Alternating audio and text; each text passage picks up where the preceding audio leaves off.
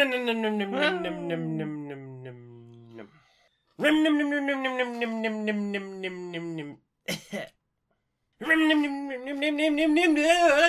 you ready for another year of Queer and Pleasant Strangers? Yes, we're ready. Oh, goodness, grapefruits. Oh, Well, that's it. We've had a rest, we've had a holiday. It's time to... pull the ripcord and we go. Pull the anal beads like a ripcord and go for it. Old music thing.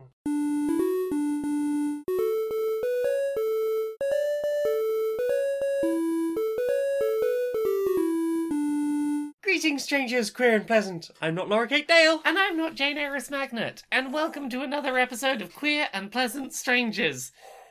Is that you breathing? Shouldn't have pulled it that hard. Shouldn't have pulled that hard. Oh. Yeah, it's Queer and Pleasant Strangers. It's a podcast. Two queer trans ladies talk about the media we have consumed in our week, or in this case, 2 weeks, because we took a week off. We had a holiday. We had some time off over the holidays, which we don't do very often. We didn't go anywhere this year or anything. We didn't have any reason for any time off. So we had some time off in the house, and it was lovely. it was. We have spent a whole year in the house together, and we spent a further 9 days, Yeah. basically in the same room together. Yeah, we do. We very much enjoy each other's company. Yeah.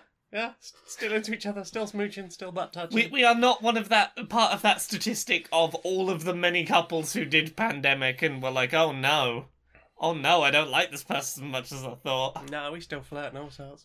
Yeah, we do butt touchings and everything. Mm-hmm. I know, shock and horror. So let me unroll this massive scroll. What have you played? Played. What have I played? We've played a lot this week. There's a lot. I'm scrolling up. There's a lot. Keep going and going. I'm going to put this in the played section. It's a thing I did with my hands and interacted with. I spent most of my time off building some Gundam models. Yeah. I did some Gundam models. Yeah. The last time I had a Gundam model, it took me a year to build it because finding time to do things for me. Which is why on the 24th of December I went to bed with absolute crippling paranoia. Oh no. All I needed was time and the reassurance that it was okay for me to sit and build a model kit for several straight days. Mm-hmm. I did require a lot of reassuring it was okay for me to build a model kit for several straight days. Build a Roebling friend. I built 2 robots. I built one, and it was a shiny one, and the head can transform into a ship, and there's 2 ships, and you can switch out which one you want depending on how much weapons you want when the head is connected to the top of the robot. And the middle of the robot is all hollow so that you can fit the nose of the ship, which folds sort of forward and then backwards and comes out the back, and you can fold the front of the ship in so that it's sort of in the cavity of the robot. So I built one that had 2 different heads, and one of the heads has currently got a little stand on it, and it is a ship on my shelf, and the rest of it is a robot. Those little sky zoomies. And then I also built my first perfect grade Gundam, which was... It's a perfect grade. It's really big, and it's got LEDs in it, and its eyes light up when you turn the switch on the back, and it's got a place to hang a gun on its side and one on its back, and you put the sword handles up on its sort of wing things, and it's got individually posable fingers with finger joints. It's large. His legs can bend into U shapes. It's got so much articulation. It can do that little flirty kick. The little sort of flirty skip behind yourself, yeah. It's... Self in the bum. I spent the better part of 6 days worth of the holiday just building Gundams. Spent about 3 days on each. Had a great time. It's my first time doing a Gundam kit that had an LED kit built into it. Yeah. I love Gundam model building. Oh, brilliant. Yeah, I really enjoy... Here is just a box of bits and a big set of instructions to follow, and it's that little step more complicated than, say, Lego or something, where you're having to check orientation of pieces and, make sure that things connect together right, and, there's ball joints and things involved. But not as far necessarily as having to paint them. Yes, exactly. They come out looking pretty good unpainted, which is about right for my level of coordination. You just snap them out of the plastic and clip them together. And also, we've got a proper tool for clipping things out of plastic now. Yeah, we do. We have a proper unclip the Gundam piece from the sheet of plastic tool. Mm-hmm. I love doing Gundam model kits as a thing to just completely zone out. Like, it is... There's that bit of my brain, the lovely neurodiverse autism-y bit of my brain that just wants to go, hey, let's just turn off the world and hyperfixate on a task, and every time I look up at the clock I go, I thought that was half an hour, it's been 4 hours, where did the time go? And that's how I spent my time off. It was great. Mm-hmm. I spent 6 days just hyperfixating, and at the end I was like, I made this a robot! Yeah. I made a robot. I keep picking it up and going like, robot.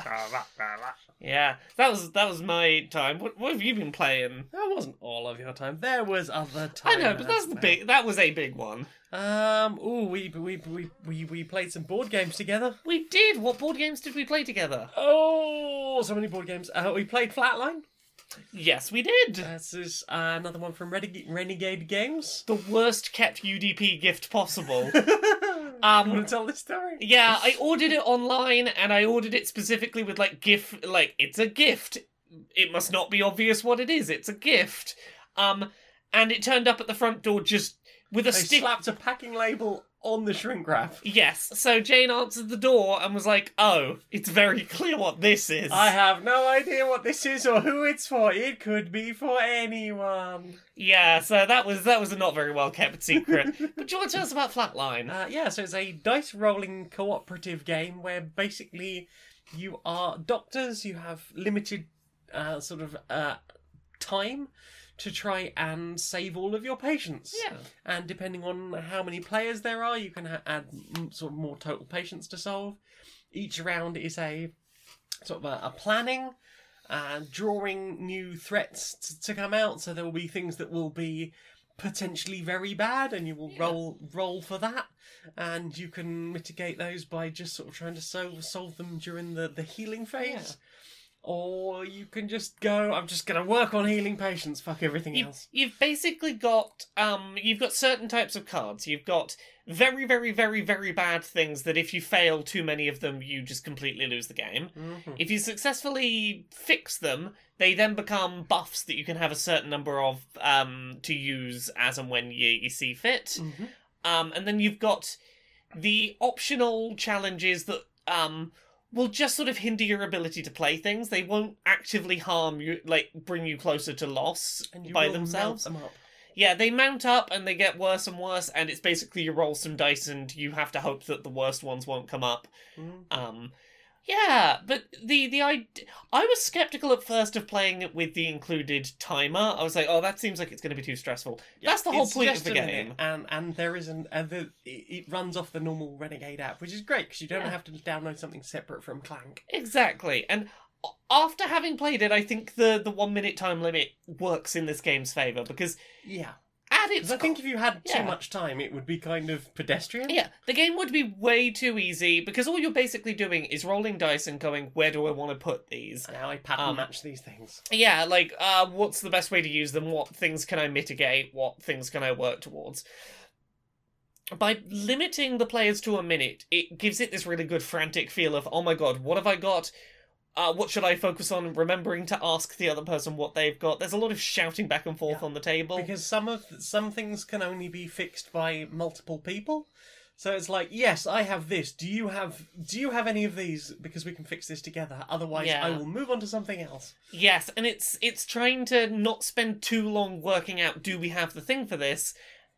You've got the planning phase before you go in, so it's like, that really bad thing can be 4 of anything, we'll fix that. So, right at the end, if we've got 5 seconds left, just throw some things on there, doesn't matter, we use whatever's left. When do I re-roll things? Yeah, you can do re-rolls, limited numbers of times, there's a lot of ability to change and impact your dice, and to work with someone else's pool of dice to progress things. And there's usually enough going on the board, full stop, that you can find something to do. Yeah, it's not like, say, a Yahtzee where, the only thing that will progress me in the game is if I get this one piece, this one set of dice that I'm missing and I'm not getting it. I've already rolled 6 5s, and I've already clamped that in So I really can't do anything else with these remaining 5. Yeah, for most of the game, up until like the very final patient, every time you are getting rid of something off the board, something new's probably coming back on to give you new things to do.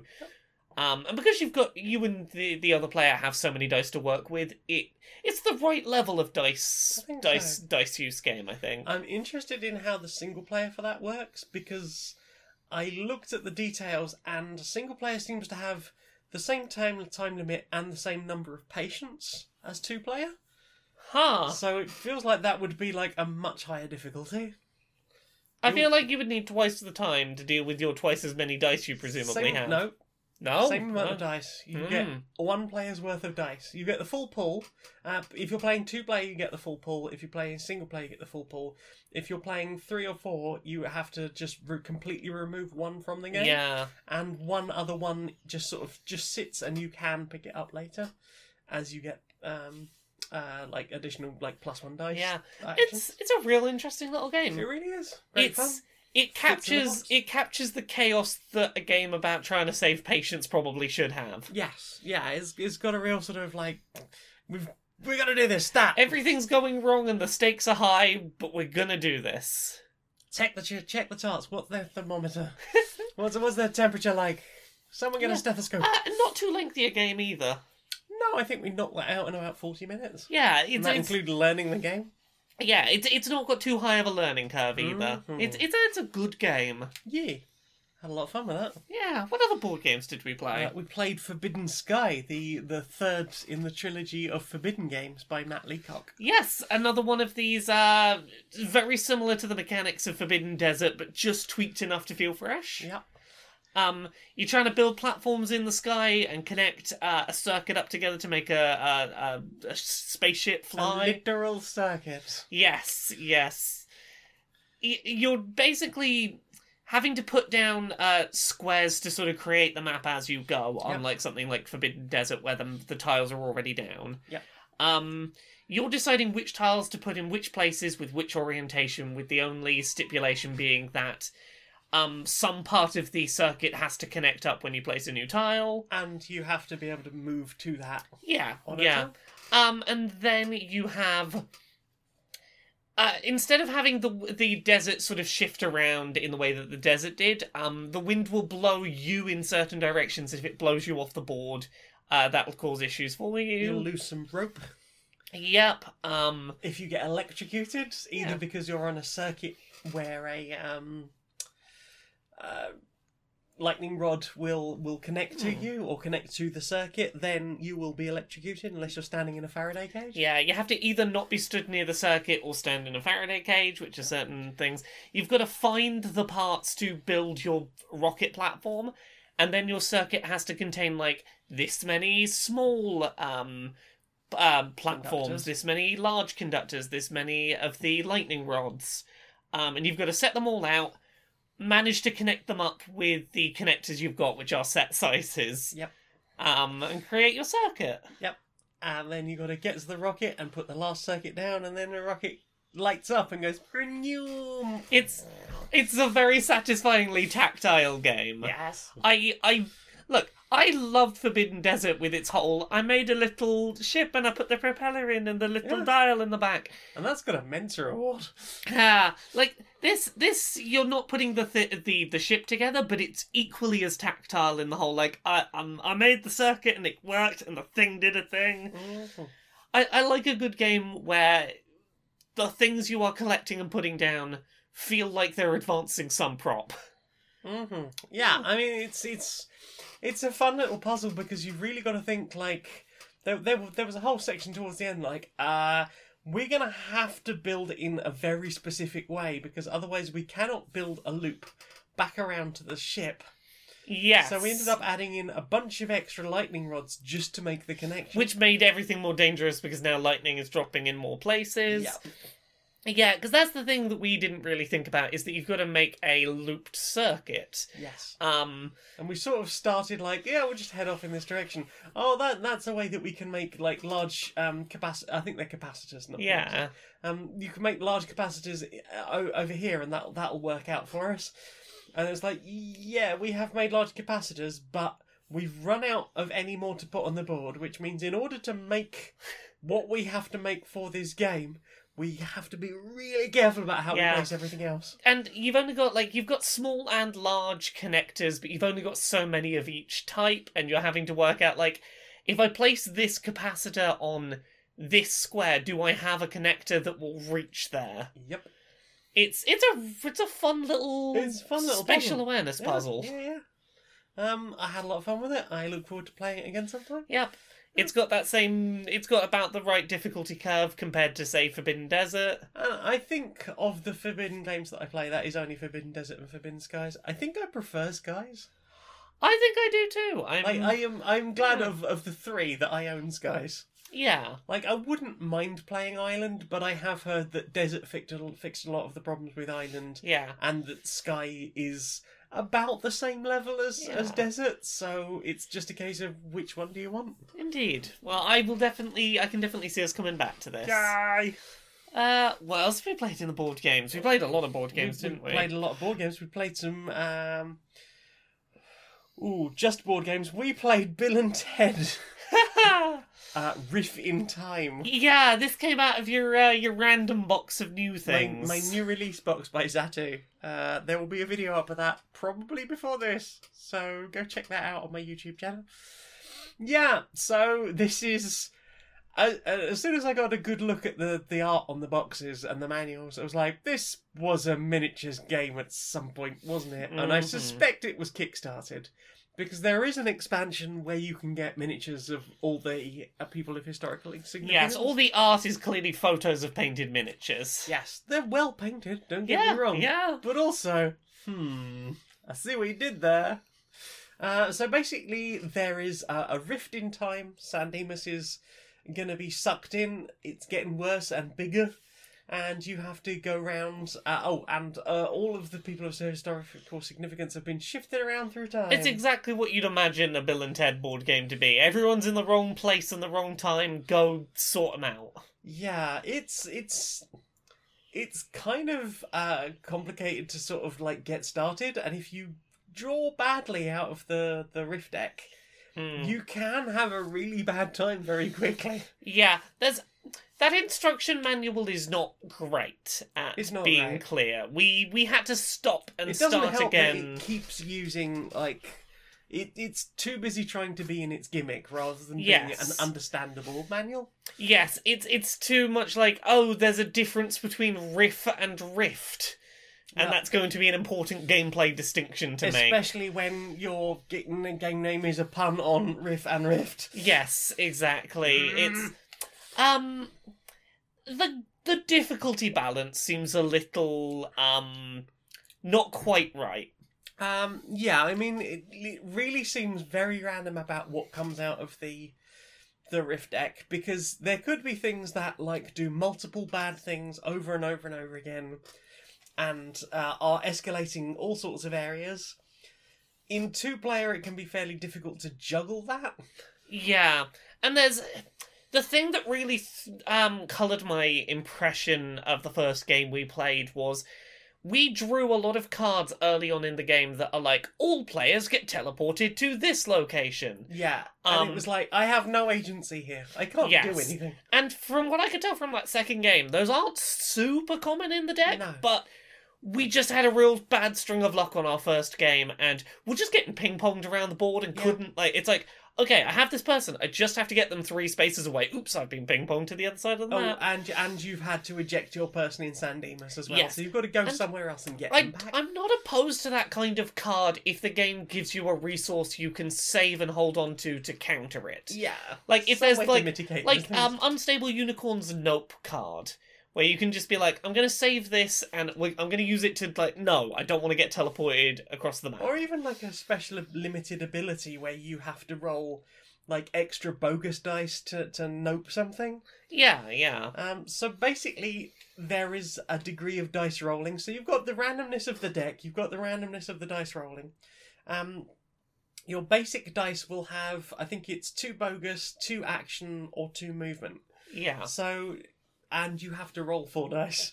So, generally speaking, you have a 1 in 3 chance of getting just something bad for you that Yeah. will either make the rift where you are standing worse, or the rift in San Dimas worse if it's already at 10.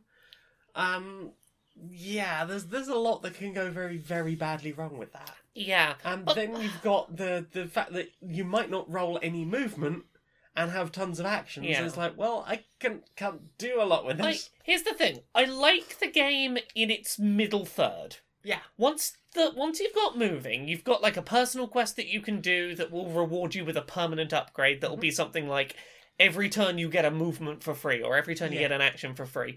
And once you get that unlocked and you have your like once a turn bonuses, that really helps. And once you get sort of into that mid game where it's like, okay, I've picked up some of the people from their wrong places in time. Those people, while they're travelling with me, grant me bonuses, which means I have better dice, or maybe I get a reroll of just one dice from my pool.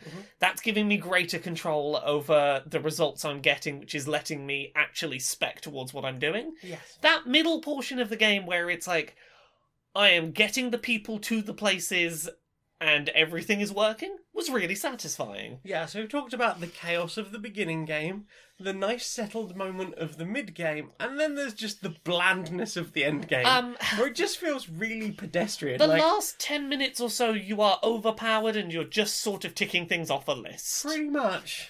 It's the problem with it is that by the time you reach the end of the game, sort of by necessity of the fact that you will have closed several rifts as you go, and each time you close a rift, that player gets like a better dice to put in their pool of dice.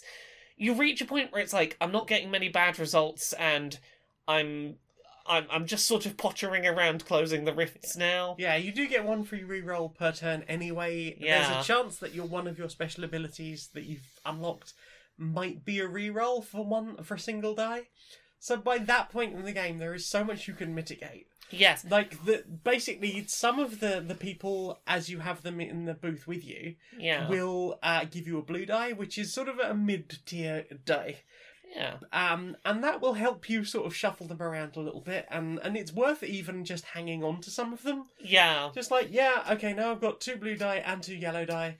Generally, things are going pretty well. And I like that mechanically, that some of the nicer historical figures, it is to your benefit to have them with you. They help you on your journey. But Genghis Khan will give you 2 bogus dice that you have to roll. Exactly. Genghis Khan is a bit more of a tricky customer to move through space and time. Yeah. I thought Genghis Khan can do mechanically that nothing. Yeah, I mean, it it was fit the fun. narrative nicely. Yeah, it fit the narrative nicely. It just goes from to this is fun to Yeah, it is just a case of like you've reached the last 10 minutes where both of us were playing with a full set of pink dice, which were the best dice you can be using, and as such, very few of us were getting boguses at any point. Yeah. We're just like, okay, well, we'll just. and when we potter did over it there was and like, close them. oh well, I'm already somewhere that's fixed, so that doesn't get any worse. Yeah. It.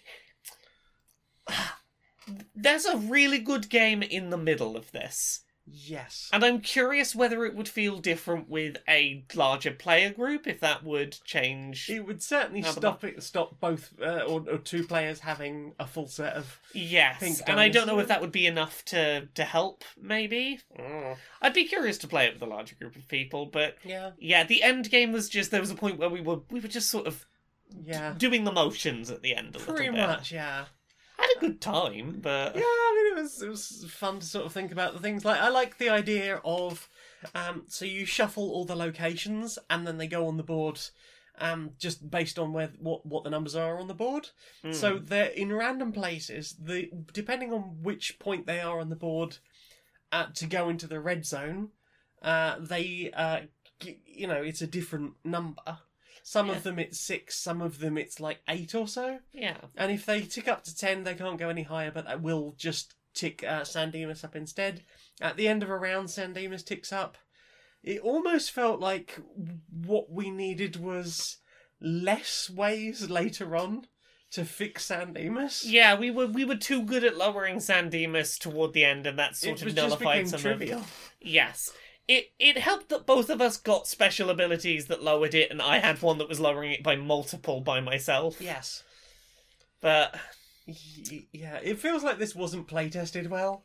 Like, they got Yeah. the brand and just went, yeah, just fucking go for And it. I mean, they came up with some mechanics that fit the brand. They just it feels like it could have used some more time tweaking the rule set. Yeah. We did play one other board game. Yes, we played Too Many Bones. Too Many Bones. The most brutally decadent board game I've ever. It is. There's so much game happening. There is a lot of game happening. Yeah, so It's made by the people that made Cloudspire. This is another dice doing game. Yep, so it's a dice rolling game, but with poker chips. Yeah. It's one where you are building up a character and, like, unlocking moves for them like it's an RPG to go on a little dungeon crawling quest, and usually you get some choices about how to deal with whatever scenario gets drawn out the deck. Are you going to do a fight, or are you going to try and do a sneaky game of chance, roll a dice, Yeah. and maybe you'll still have to do a fight if that goes badly? Yeah, you get better rewards if you do the riskier thing, but if you get killed, you don't, like, the quest isn't over, you just don't get the rewards for that particular bit of the Day. adventure, which is going to make the final boss much harder. Yeah, because you won't have got any experience from it, you won't have any training points, and that really makes a difference. You've got to really balance how often you go for the big reward to try and get those last couple of abilities on your character before you do the big fight at the end. Yeah. And the battle system is you've got this sort of like grid mat that you move your little stack of poker chips around, and you put little dice on top of the stack to signify various status effects. You just do dungeon crawling combat stuff. Yeah, it's got a lot of dice in it, and generally the dice are just for, like, stat effects, or they're just counters. They're often specific to the character. Yeah, like every character has their own pool of 15 dice. Yeah. 15? 20 or so dice? Something like that, that each 20 or so character's got? dice.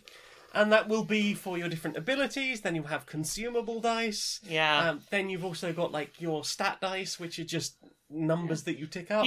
You've got like 4 stats for your base character, and all of the characters have different abilities, but every character has like an attack and defense number, which are how many of the attack dice and defense dice you can roll at a time. You've got dexterity, which is how many dice you can roll per total. turn. Yeah, so if you've got a dexterity of 3, an attack of 2 and a defense of 1, you can roll 3 dice from that pool of 2 attack and 2 defense. Or if you've got, say, two attack, 2 defense, you could, decide which one you're going to roll 2 and which one you're going to roll 1. Yeah, exactly. But that also includes your special dice. Yeah. It's like, what are you going to throw in there? And then you've got your HP, which is its own stat. And your character sheet is a mouse map. Your character sheet is a mouse map with holes cut into it to put the... When you purchase a dice to, like, unlock it for your character, you put them in the holes in the mouse map. Yeah. It's all neoprene, like, and it's beautifully, like, sewn at the edges. You can save dice for later. You've got, like, little sections to save certain... Like, locked slots.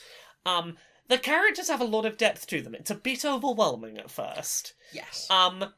There is definitely a learning curve of, you've handed me a double-sided sheet of tiny text that has a billion different attacks and symbols of here's what this dice has on every side of it, and here's your movesets, and... But luckily the backside does include, like, okay, here is your character, here's what they're good at, here's how we recommend as a starting build. It's... Once I got over the initial overwhelming of, oh my god, there's so many mechanics going on, that sheet did do a really good job of going, like, look, for this character, as a beginner, these are the abilities you probably want to level up and the sort of order you want to level them up in, and these are the abilities you want to pick up and the sort of order you want to pick them up and how they synergize with each other.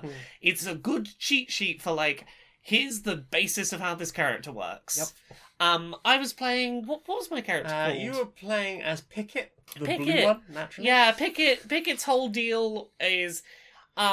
he's really good at building up defense, and building lots of, like, defense numbers, and then spending this resource called Bones, which is your, I fucked up this roll, it didn't get the thing I wanted, but I can save those bones and spend them later. That's your backup Yeah, plan. you can spend your bones to basically ditch all of your defense for one all-out, very big attack. Which So is it's great like, against bosses. yeah, against bosses, it's like, oh, that thing has 8 health, I will stack up 8 defense and then charge it. He also has a couple of dice that if you can roll them successfully and lock them into your locked slots, they give you permanent or ongoing upgrades. Like, permanently 1 free attack point every turn, and heal 1 HP at the start of every one of your rounds. And those are so super good. If you can luck out and get those locked in your slots early on in the game, Pickett's a really good character. Lock your slots. Yeah, and then Pickett can do some things like Red Shirt, where they can sort of jump in and take an attack for someone else. Which is great if you're playing with someone like Patches, who is basically a squishy healer. Yep, you've got Riposte, where if you've got enough of these Riposte dice set aside, you can sort of counter an attack and do some damage back, and yeah, there was a lot of complexity to that character. Yeah, and well, I mean, there's a lot of complexity to everything, but once you get over the initial, like, oh god, there's so much to learn. It's... Like, if you can get someone else to set the game up for you and generally sort of point you on the first few bits, yeah, it very rapidly just becomes like, I have my reference sheet for...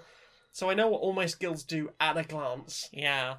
I have my advice on the back, as well as, like, any errata that I might need. Yeah. And then you've got, like, this two-sided sheet that just sits next to the board and is... Here's what all of the enemy's abilities mean. Yep. And on the backside, it's like, here are certain things you might find throughout your adventure, and here's how you deal with that. Like, how to pick locks for trove loot, which is a particular type of loot. There is a dice rolling mechanic for, okay, I've got to roll this to unlock this part of the lock. Okay, now I can feel that biting on one. I can feel that biting on one. Yeah, okay, now that's... And there we go, we twisted it open. I felt much better about the game once I'd made it a couple of rounds into that initial combat, like that tutorial fight. Yes. By the time I'd had, like, my second turn in combat, I was like, I sort of understand what's happening here, and I picked the rest up as I went, but... Yeah. Like, it is really simple once you get over that initial hurdle. Yes, it's... The first time you pick up a character sheet, having never played this game, I didn't know whether I wanted to scream or cry. Both of them were like, this is a... I think I played 2 solo games of this before, like, I tried to show you any of it. Yeah. And, because you were busy in a way with Gundam stuff, so it was just like, I can sit here and really try and dig in with this, and it was like, can we pause what we're watching on TV? I need to watch an hour-long video about how to play this, because I've been staring at this manual for, like, 2 hours now, and I still don't get it. Yeah. And even then, there was still bits I was missing. It doesn't help that there are sometimes, like, okay, this is what I need to learn. Cool. So I'll look at the index at the back of the manual. The manual says that this thing is referred to on this page, and this page. Look it up. There is no explanation for that thing. It wasn't in the manual. It was on the cheat sheet on the table. And I have found generally, like, if there is a really big question I have generally while playing the game, start on the cheat sheet, because it's pretty much there. And if you can explain 90% of the rules of the game looking at a double side of A4 that's just available on the table at all times, you're not doing too badly. And a large chunk of that is, here is the turn order for a fight, here is the turn order for what to do, like, in a rest. Yeah. You rest, you recover health, or you can spend some loot to go and look for some better loot. So you can just go, oh yeah, I've used this thing twice, it's about to go, I'll just go and look for some better loot and trade that in for the other loot. Which can be really handy. You can make lock-picking attempts. Oh, I got a really good bit of equipment at one point. You really did. It would, on all of my defense dice, it would turn bones into 1s and 1s into 2s. Mm-hmm. So just all of my defense dice were knocked up by 1, which for this character was like, oh, that's amazing. That's very nice. Yeah. I could guarantee a minimum amount of defense I would roll, which was perfect. Mm-hmm. So yeah, too many bones. Too many bones. Wonderfully complex, obscene deck. We have so much play to get out of this game. We are going to be playing this for months and months. And it's helped me realise that actually I think I enjoy dungeon crawlers more than I thought I did. Yeah. I still don't think I want to play Gloomhaven, but... I like dungeon crawlers as a co-op experience. Oh, yes. Yeah. It's definitely a lot more fun, because I played the first quest on my own, did alright with that. We played through it together. We did really well. Yeah. I played through the second quest on my own and it was completely impossible. Yeah. Because the boss has this whole thing where half the time you can't hit it. Yeah. And if you get to 3 or less health on its turn, it will just leave the battle and come back in, so it will lose any status effects on it, Yeah. and it will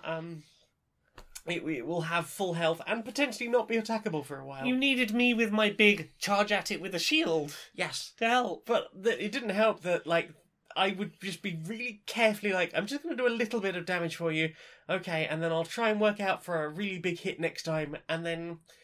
So there's this thing, if a battle gets over or up to 6 rounds, Yes. at the start of the round, everyone takes 1 damage. Yes. Which, if you're really carefully trying to chip off an enemy's health, Yeah. and they have this whole thing of, well, actually, I don't take any damage this turn from combat. It's like, oh, well, you've been knocked off by the round counter, so you've lost 1. So it comes around to your turn, so you respawn, and now I have to start again, which with my character just wasn't going to happen. Yeah. It definitely seems like you need an adventuring party. Yeah, it says solo, and it does have like specific encounters just for solo, like a whole different encounter deck that you play with. But at the same time, like, it's definitely a lot in solo. Yeah. We played some video We games. played a lot of video games. I finally finished Mass Effect Andromeda on my 3rd time trying to play it. I don't remember getting very far the first time, the second time. Apparently I made it, like, real near the end. I would estimate I made it 85 to 90% of the way through that game on the previous attempt, and just... I don't know what happened, I just fell off playing it. And this time I've done it. I've completed it. I have done all of the quests, with the exception of the DLC quest that never got released, that gets talked about in the game, like, oh, hey, you should go save that ship when they're ready, and that quest never got added. I really enjoy Mass Effect Andromeda mechanically, but it's weird to play it to completion so many years after it's been... It was clearly meant to be the first game in a series, and it never got its sequels, and that leads to some very weird knowledge while playing it. It's... I have some, like, overall thematic complaints about it. Stuff like... Unlike something like, say, Star Trek Voyager, this sends you halfway across the universe in order to see exactly the same species that you've been seeing back in the original Mass Effect. It's not particularly interesting. They're having the same problems that they were having back home. The game seems a little too obsessed with going like, oh, see how this ties into the old ones. It's like, no, we've gone across space, let's do something new. Yeah, but we want to talk about Commander Shepard. Yeah. But what I did really like was I really liked the open world structure of a lot of the planets. I liked dropping down to a big planet that is completely inhospitable and that you can barely leave your sort of moon rover and go, let's go do some quests. And the more quests I do, the more you sort of fix up the planet and make it more survivable. And eventually you build your little base on it, and then after you've built a base on it, new quests pop up, and getting 100% viability on all the planets by doing every single little quest that was on them on the map. Look breathable. It was really nice to play it as a game to just be a real completionist about. Like, I spent entire days where it's like, all I did today was side quests, try and do the side quests before I go to the new planets, and... Did you ever get that UV lamp for those burners? I did find the UV lamp so that they could grow their definitely not drugs. Definitely not drugs. Definitely not drugs. Definitely not space drugs. It's our special mushrooms, that's all. Our special space mushrooms. That are medicinal, you know.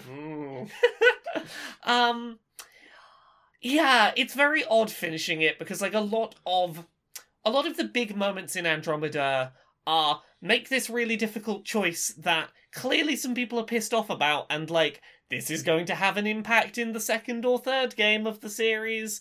There's a lot of, you defeated the villain, but like, we're gonna ominously show you his second in command to be like, oh, it's not over yet, he's gonna come for you in the next one. There's a lot of, like, very clear cliffhanger plot threads that, because this game flopped and never got its planned sequels, just kind of go nowhere.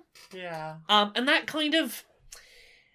For all the complaints that I've seen people have about the original Mass Effect trilogy, like, not feeling like their choices mattered, your choices mattered to the degree that a choice you made in the first game will mean that certain characters won't ally with you in the next one, and you're going to work hard with them. Won't like even be there in the second. Might be dead by the second one. Like, there was no feeling of any kind of consequence. It felt like a single, it didn't feel branching, No.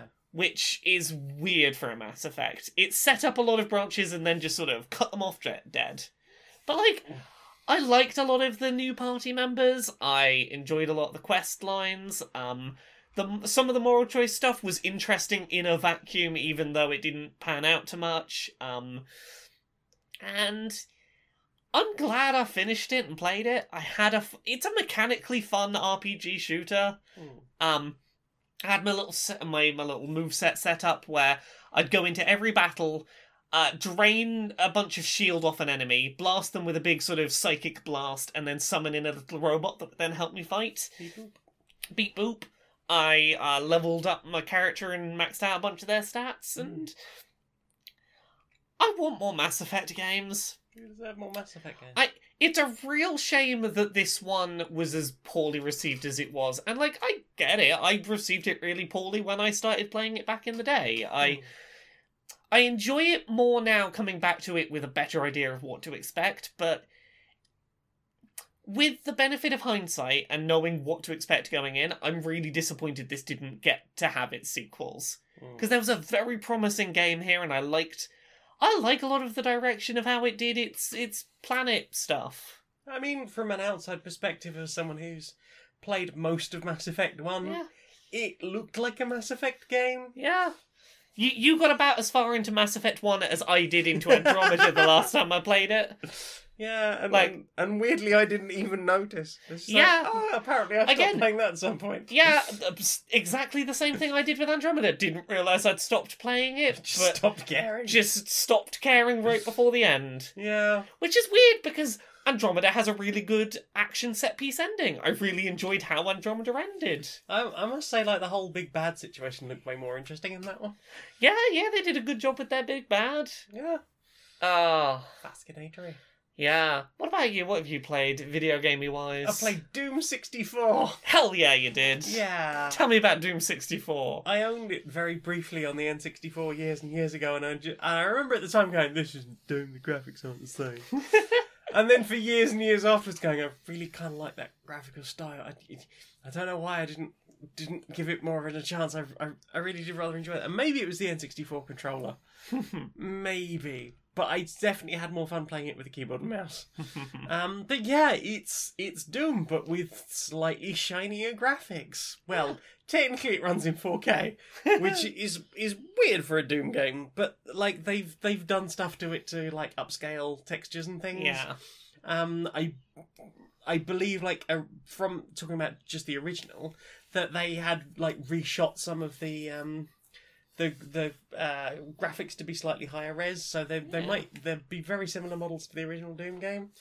Like the Cyber Demon feels almost identical in many ways. Yeah. Like feels a bit trimmer, doesn't feel as broad and bulky. But like the explosion in that is like, I recognise that. I know those little feety bits that are left behind.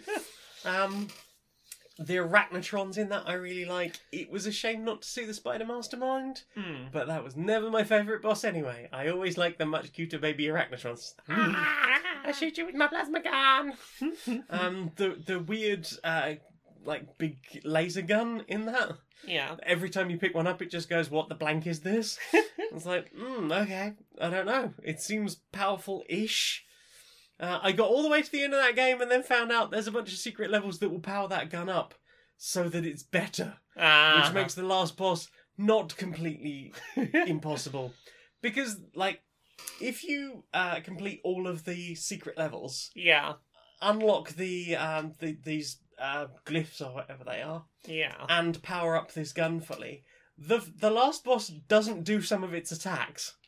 So it's actually considerably easier to fight. As well as that, you can just, like, shut off this whole area that just spawns enemies. Yeah. So you avoid a lot of that fight as well. This is like fighting the end boss of Majora's Mask with the Fierce Deity Mask. I guess so, yeah. You just skip over a bunch of stuff. Yeah, just skip over a bunch of stuff. It seems almost trivial by the end of it.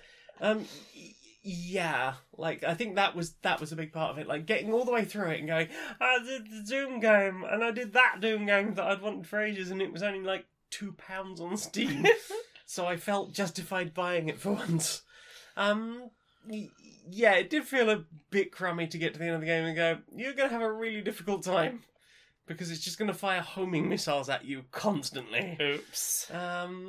Yeah, so I may have just looked up the password to unlock all the things, and then went round and used guides to look up the secret areas because I was curious. So yeah. I played some of the secret levels. I played some of the fun maps. Because I got to I was basically saving at the beginning of every level, and just so I didn't have to lose all my weapons if I died. Yeah. And all of a sudden, just going from, oh, you're on, I think it was level 21 to, oh, you're on level 28 now. I'm sorry, what now? what just happened? I think I was playing a game. Can I have some of my game back? You appear to have stolen some of my game. Yeah, and then it's just like that. Oh, this is the end, is it? This is the end. Okay, I'll play the end, fight the boss. So yeah, I got to see pretty much all of that game that I'm interested in right now. Yeah. I had 2 solid days of play Doom 64. It's nice. Yeah, it's a nice version of Doom, and it looks very nice on PC. Cool. And what about you? I have been playing more Yakuza Like a Dragon. How's that going? That's going great. I'm having a wonderful time. That game's pretty fantastic. I did all of the friendship quests with all of my party members by just filling them full of bonsai trees until they loved me. Pump bonsais into them until they love you. Exactly. I now know sort of what's going on. I've had my first confrontation with the final boss. And sort of oh, we're not going to be able to talk this out, are we? Well, so I'll talk about the bit that I did today. This game does something really weird with its leveling curve, and it's not necessarily a problem. I just don't understand why it's a thing.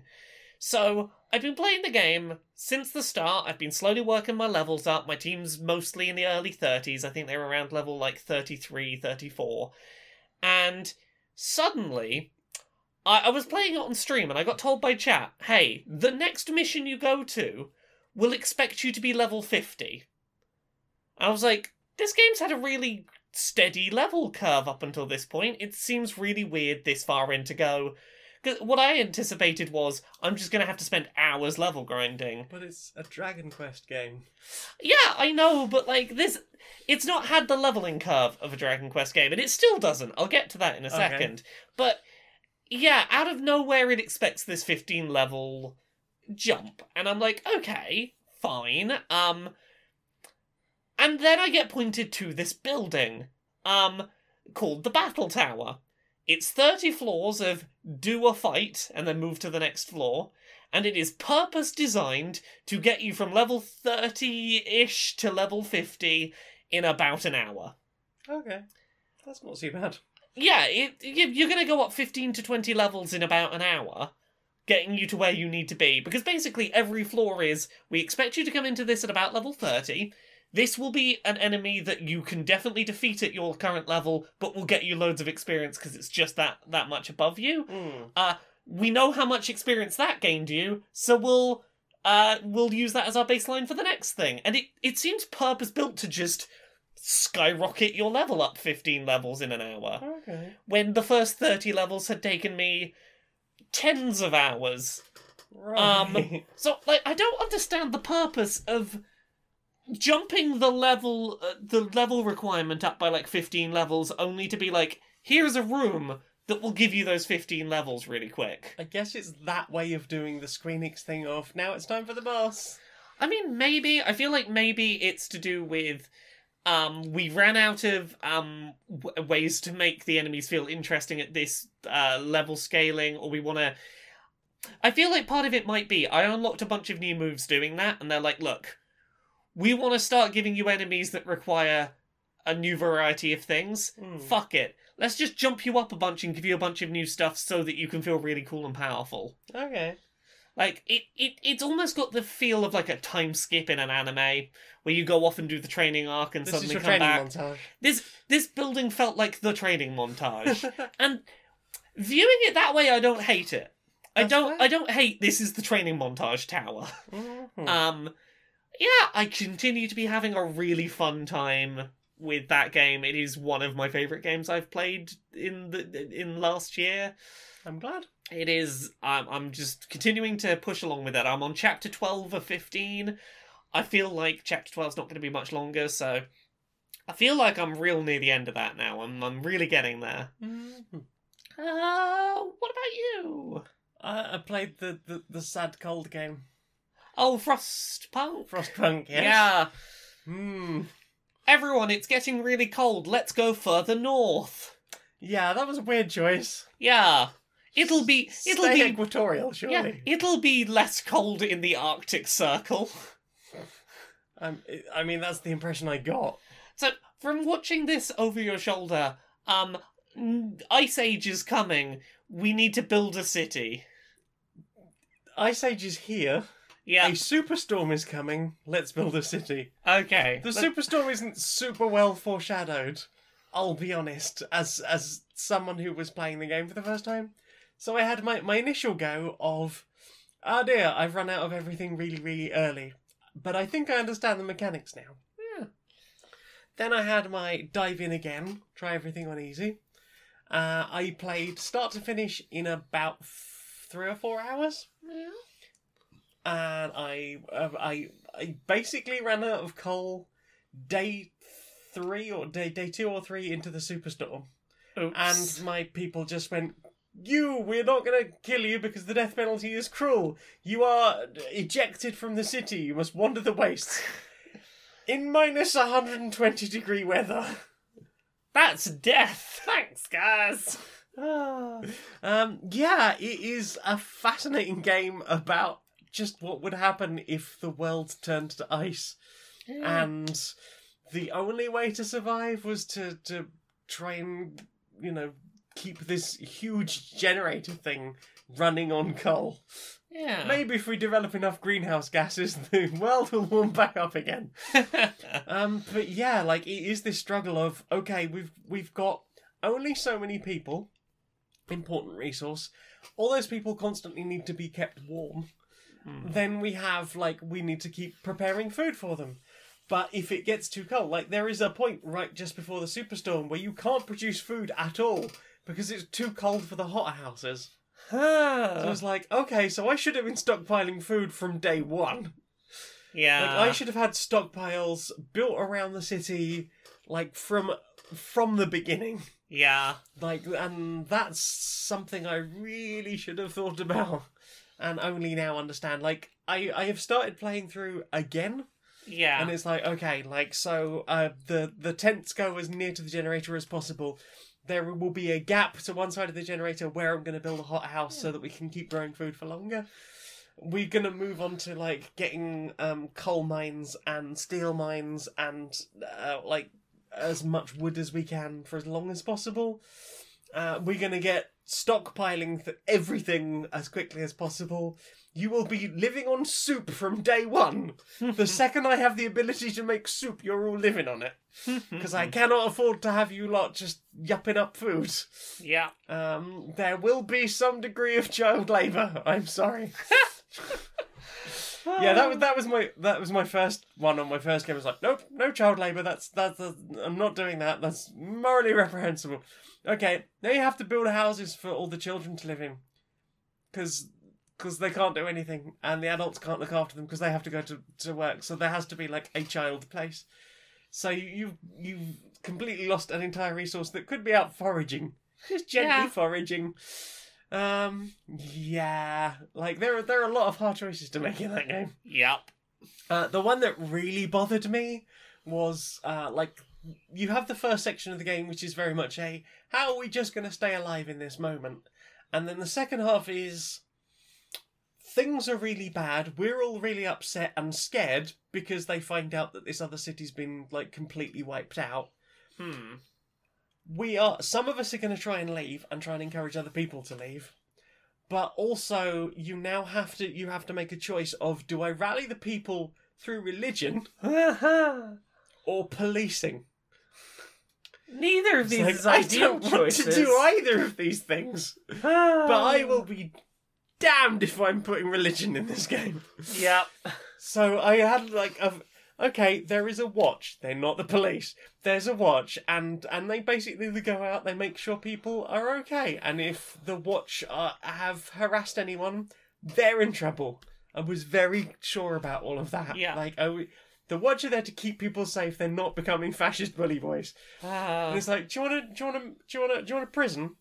No, I don't want to. I don't want to build a prison. This person did something really bad.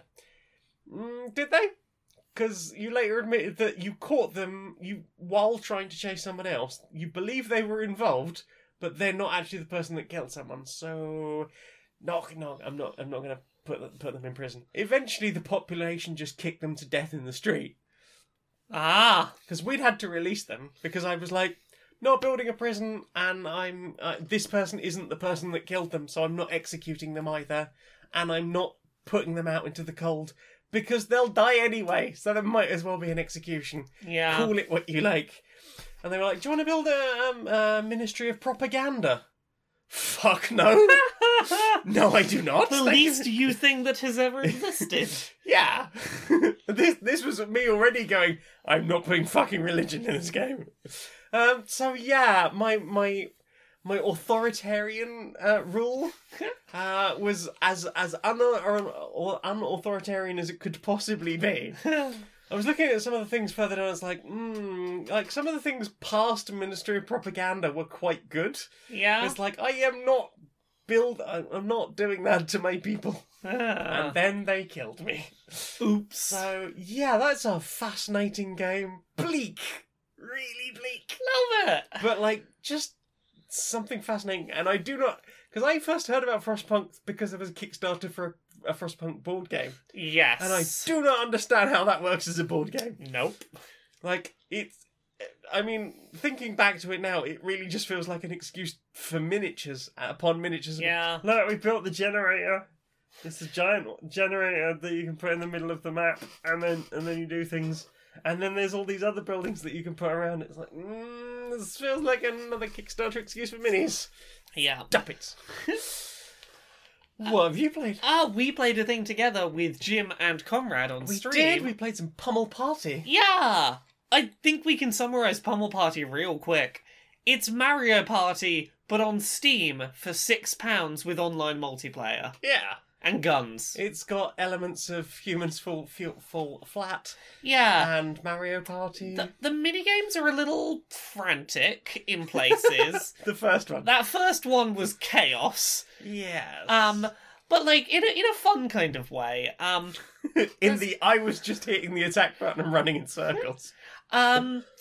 The game has a lot of good variety of its minigames. Like, there was a third-person shooter with shotguns for one of them. One of them was like a Fall Guys... One-shot shotguns. Yep. There was one that was like a Fall Guys-esque jump across the platforms on the ice, try and get to the end of an obstacle course. There was the one where the platforms were disappearing until the lamps flared up. Yep. We were trying to build big stacks of blocks. Oh, yeah. Yeah, there was a good variety of them. There are, like, 43 games, I think, in that. And there was enough in there that, like, we played a 25-round game that took us about 2 hours and didn't see any repeats on that. Nope. Which is good. Yeah, it was great.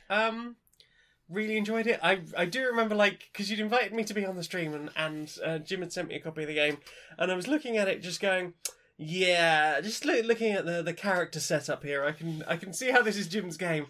There's a gas mask, and a steam cleaner style welding mask, and a Jason hockey mask, and a scarecrow hat. Yeah. I will say, as much as it was basically Mario Party, it had a few mechanics of its own that were interesting. Yeah. You're collecting keys to unlock chests to get chalices rather than getting coins to get stars. But, like, you've also got a health meter. Yep. So certain steps, rather than like where Mario Party would be like you lost a couple of coins, you'll lose stuff off your health meter sometimes. Yep. And if your health meter reaches 0, you drop a huge amount of your resources. Half seems about right. And the next player who walks over that spot just gets to take all your stuff. Yep. And you can't go backwards to go get your stuff. You'd have to do a whole loop of the map to get it. I think you start back at the beginning of the map. Yeah, there was a labyrinth that had a gun on a very specific spot if you could get to it. We didn't manage to get that. Well, that's the other thing. We played one map. There's like 7 maps in this. Yeah, It's got a little bit of indie jank to it. A little bit. But like It never crashed or like clipped too much. So the first time we tried to play it, Jim couldn't make the buttons work. I suspect that was an issue of trying to work out the controls more than I think anything that else. might well have been the case. But Because we did have a similar issue later on that we did manage to get past. yes, occasionally it's not very clear what buttons you have to do what. Like if you enter the map without paying attention, it doesn't tell you what button gets the map to go away, for No. example. Like there's little polish things like that. But Yeah. for £6, Yeah. Mario Party with online multiplayer, which Yeah. is like the major feature that was missing out of the most recent Mario And there Party. was 2 of us in the UK playing against 2 people in the US Yeah. without any lag Any issues. So the noticeable lag netcode on issues. that, Yeah. good for a £6 game. If you want to play Mario Party with your friends during lockdown and can't see each other, this is a good way to do it. Mm-hmm. I recommend Pummel Party pretty well. Yeah, and there are tips out there for how to unlock all the cool capes. Oh yeah, if you want to unlock all the cool capes, single player 1 round game, whoever wins the most mini games gets a bunch of goblets. eight bonus goblets. Yeah, and I think the most expensive one of the capes is the wireframe one, which I think is 15 goblets. Yeah, so you can get the unlocks pretty quick if you look up guides for how to cheese the game It's slightly. not difficult. Then you can have a rainbow cape. I got a rainbow cape, got the wireframe cape, got the water one, the cosmos one, which Yeah. looks all right in the sort of loadout screen, but when you actually look at on the map, it's like staring into space through this like portal on their back. I recommend a Pummel Party. It was Yeah, I had a lot of It was fun. a good fun game. I want to play more of that. We didn't mention all the items. There's items you can just use on the map, like a shotgun. Yes, there's like an eggplant bomb that you've got to sort of roll it across the map and you have a certain amount of time to try and roll it to another player. Or A there's cactus suit that disguises you and also stops you from taking Yeah, aim and damage. there's spots that you can make a pact with some kind of Grim Death. Reaper who will take either health or keys from players as they walk past. Mhm. Yeah, there's a bunch of cool mechanics. There's a lot going on in that game. They've got the Mario Kart style ride the rocket to progress yourself further along the That'll track. take you 10 steps further, And and it'll you get to roll the dice afterwards. And it'll skewer anyone who you touch along the way and steal a bunch of their keys. And a bunch of their health. Yeah, the item selection was really good. Mm-hmm. Very broad. Yeah. We must defeat Conrad, though. We must defeat Conrad. Mm. We'll stream it again at some point, I'm sure. Revenge! We also played some VR games. We did. Yeah, do you want to tell us about some VR games we played? Played some more Beat Saber. That continues to be fun. Yeah. I think there's new tunes in that. There's from some when we new last tunes played. since we last played. Yeah. I very much enjoyed that one techno track that was like 6 minutes long. That was long. It was long. It was intense. It was a lot. Yeah, I mean, I've been having heartbreak problems again, so I had to be, like, taking it fairly gently, but Yeah. played Rum and Bass on hard again. Rum and bass. Love Rum and Bass. I, Good track. I love that one techno one because there's a section in it where you're doing like mirrored things with both hands at the same time to a Yes. slower beat. It feels very powerful to be like ba ba ba ba. Yeah, you get that bit with Rum and Bass as well, because you've got, like, one going up, one going down. It's like, Yeah. there's a lot of, like, do the swim. Yes. Yeah, it's a fun little game. It continues to be a fun little game. It is. Yeah, we had a bit of trouble loading up the quest because we hadn't used or updated it in about. Yeah, 8 we had months. to like factory reset it because it couldn't work out how to do system updates because we hadn't done one in so I long. can't update 8 updates at once. It's Yeah. too much. We did another Fight the Music in VR We game. played some Audio Shield. Yeah, Audio Shield, which is Beat Saber, but if you had shields on your fists and the notes were asteroids and you could put your own music in. Yes. How did you get on with Audio It Shield? reminded me once again that it's never a good idea to put happy hardcore in rhythm action games. Hell yeah, it is. You seem to be having a great time. Yeah, I enjoyed that. I'm trying to remember what else we put in there. I know I put some My Chemical Romance in there. We but put some of drum course and I bass did. in there. Some Oh, I drag- put Portishead Roads in there, which was really calming. Yeah. It's Audio Shield was like the first one of these that came out in VR, the first like VR music rhythm game, and it's lacking a little bit of the polish of something like Beat Saber. It's less immediately satisfying as having, you know, your lightsabers, but it's a fun spin, and I like how easy it is to just chuck your own songs on. It also feels like it's got more ability to have difficulty levels. Yes. Whereas when you import tracks into Beat Saber, very often that they are already at a ridiculous level. Yes, because Beat Saber, the custom tracks are typically created by players, and players will create ridiculous beat tracks for them. Yeah. Whereas Audio Shield generally generates its own tracks in real time, and there was a track you were playing that had like a very like gentle bit that it didn't know what to do with. Yeah, so because Rhodes has the Rhodes piano in it, slightly I think it's like a slightly syncopated. So sometimes it'll just do a little hesitate before the next beat. Yeah, and the game doesn't always know how to handle that well. It does this really weird thing where things come towards you really slowly, pause, and then just fly at you. Yes. But I think, like, overall, I think that Audio Shield did a really good job of generating tracks in real time. I think, like, most tracks it did real good at. Yeah, I think I'm always hesitant about games that auto-generate tracks based on pieces of music in real time. Like, there's a racing game I remember from a few years ago. Audio Surf. Yeah, Audio Surf. That was great. Audio Surf was sometimes great. Again, don't play happy hardcore on it. Yeah, but like if you pick something with a good, solid, like understandable beat, it creates real good tracks out of it. Rock music's usually great on those Yeah, things. no, absolutely great in there. Mm-hmm. Yeah, I like the ones where you have like the big string of notes together and you've got to do the very big curved punch around to get them. Those are always fun. Yeah. What else did we play? Played some Pistol Whip. Yeah. Made me feel very ill. Yes, it is a light gun shooter in VR set to music. Yes. Is the best way I can Not describe great music, it. I'll be honest. None of that music was to my taste. I spent like the first 10 minutes just going, okay, what's this tune like? What's this tune like? What's this tune like? What's this tune?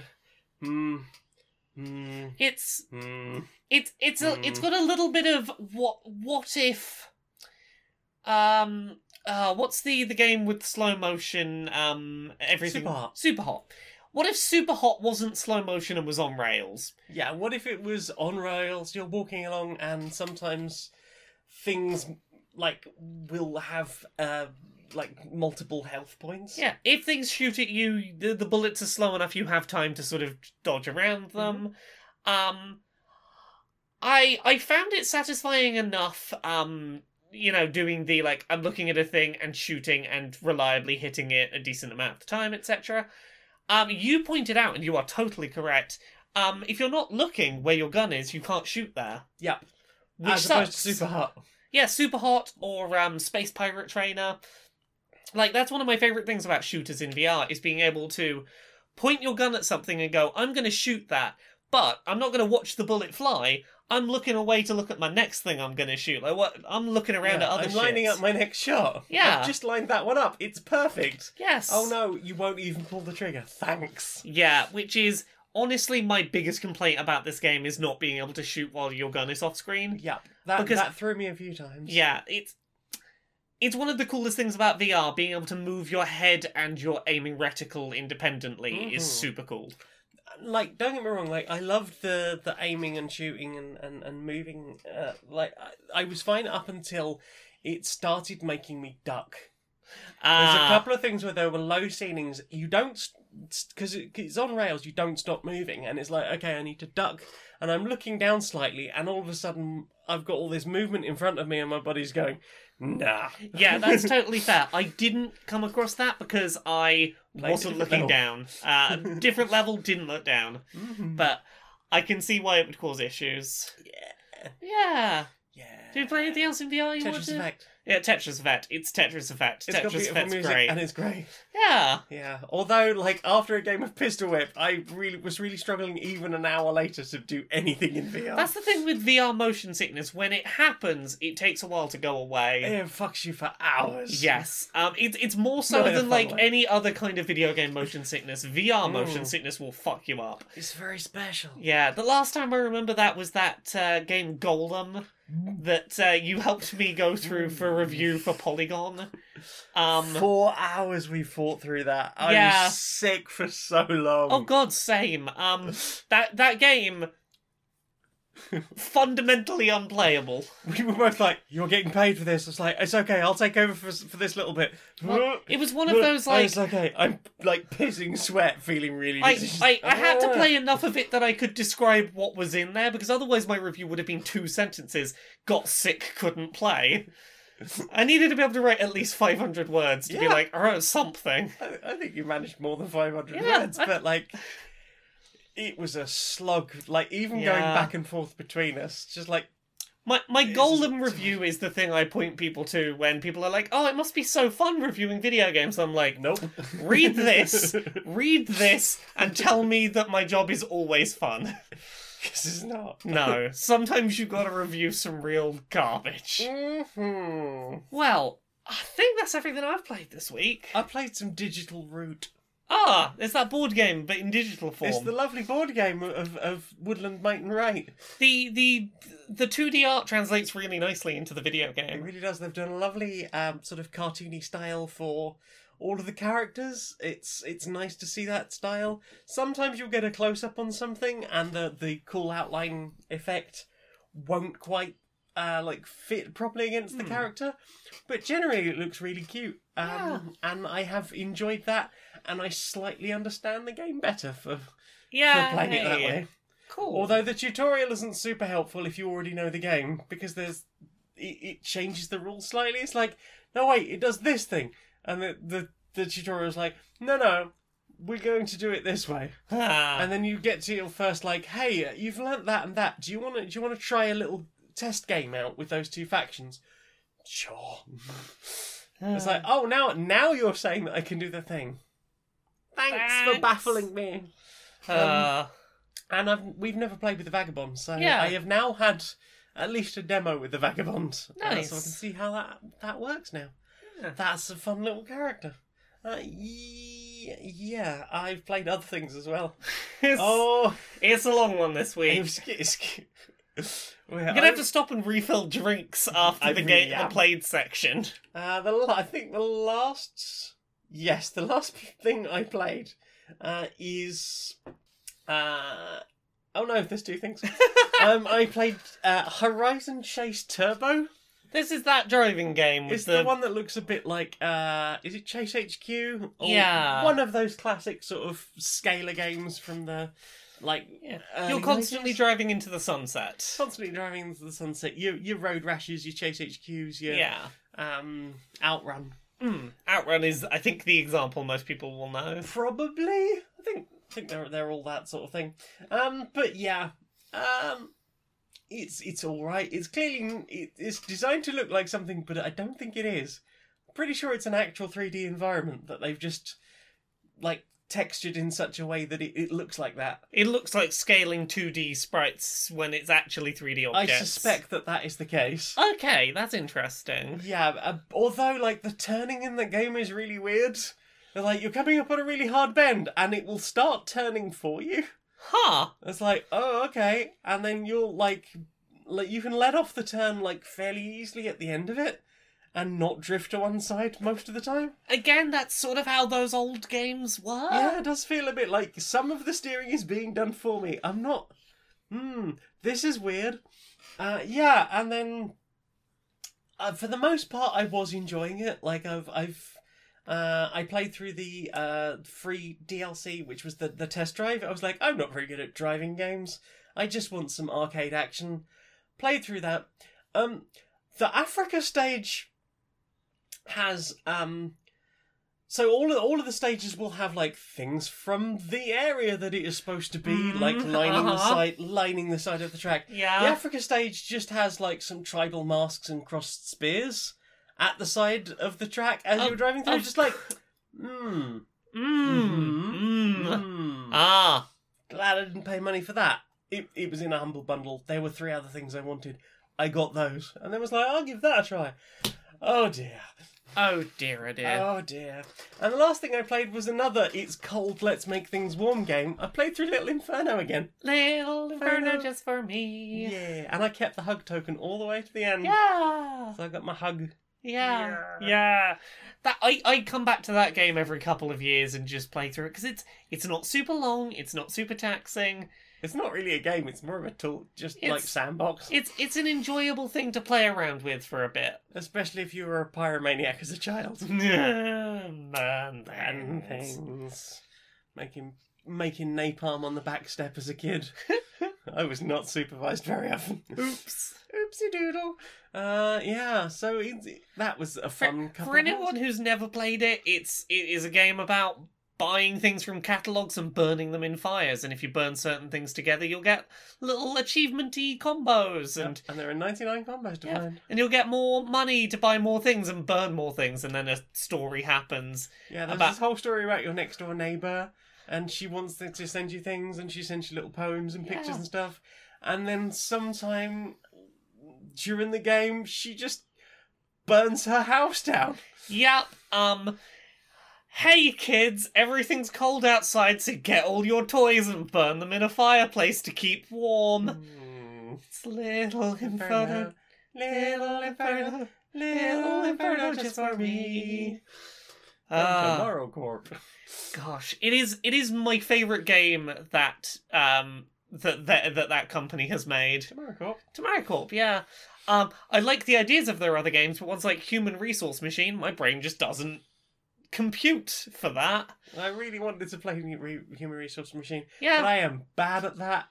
I'm bad at program logic. I got it because I thought it might help me finally understand programming logic, but then someone was like, yeah, that's not really how programming works. No, I was like, oh, okay. I'll go back to Scratch, and then I never went back to Scratch either. It'll help you with logic systems and thinking through long strings of cause and effect a little bit, but yeah, no thank. No thank.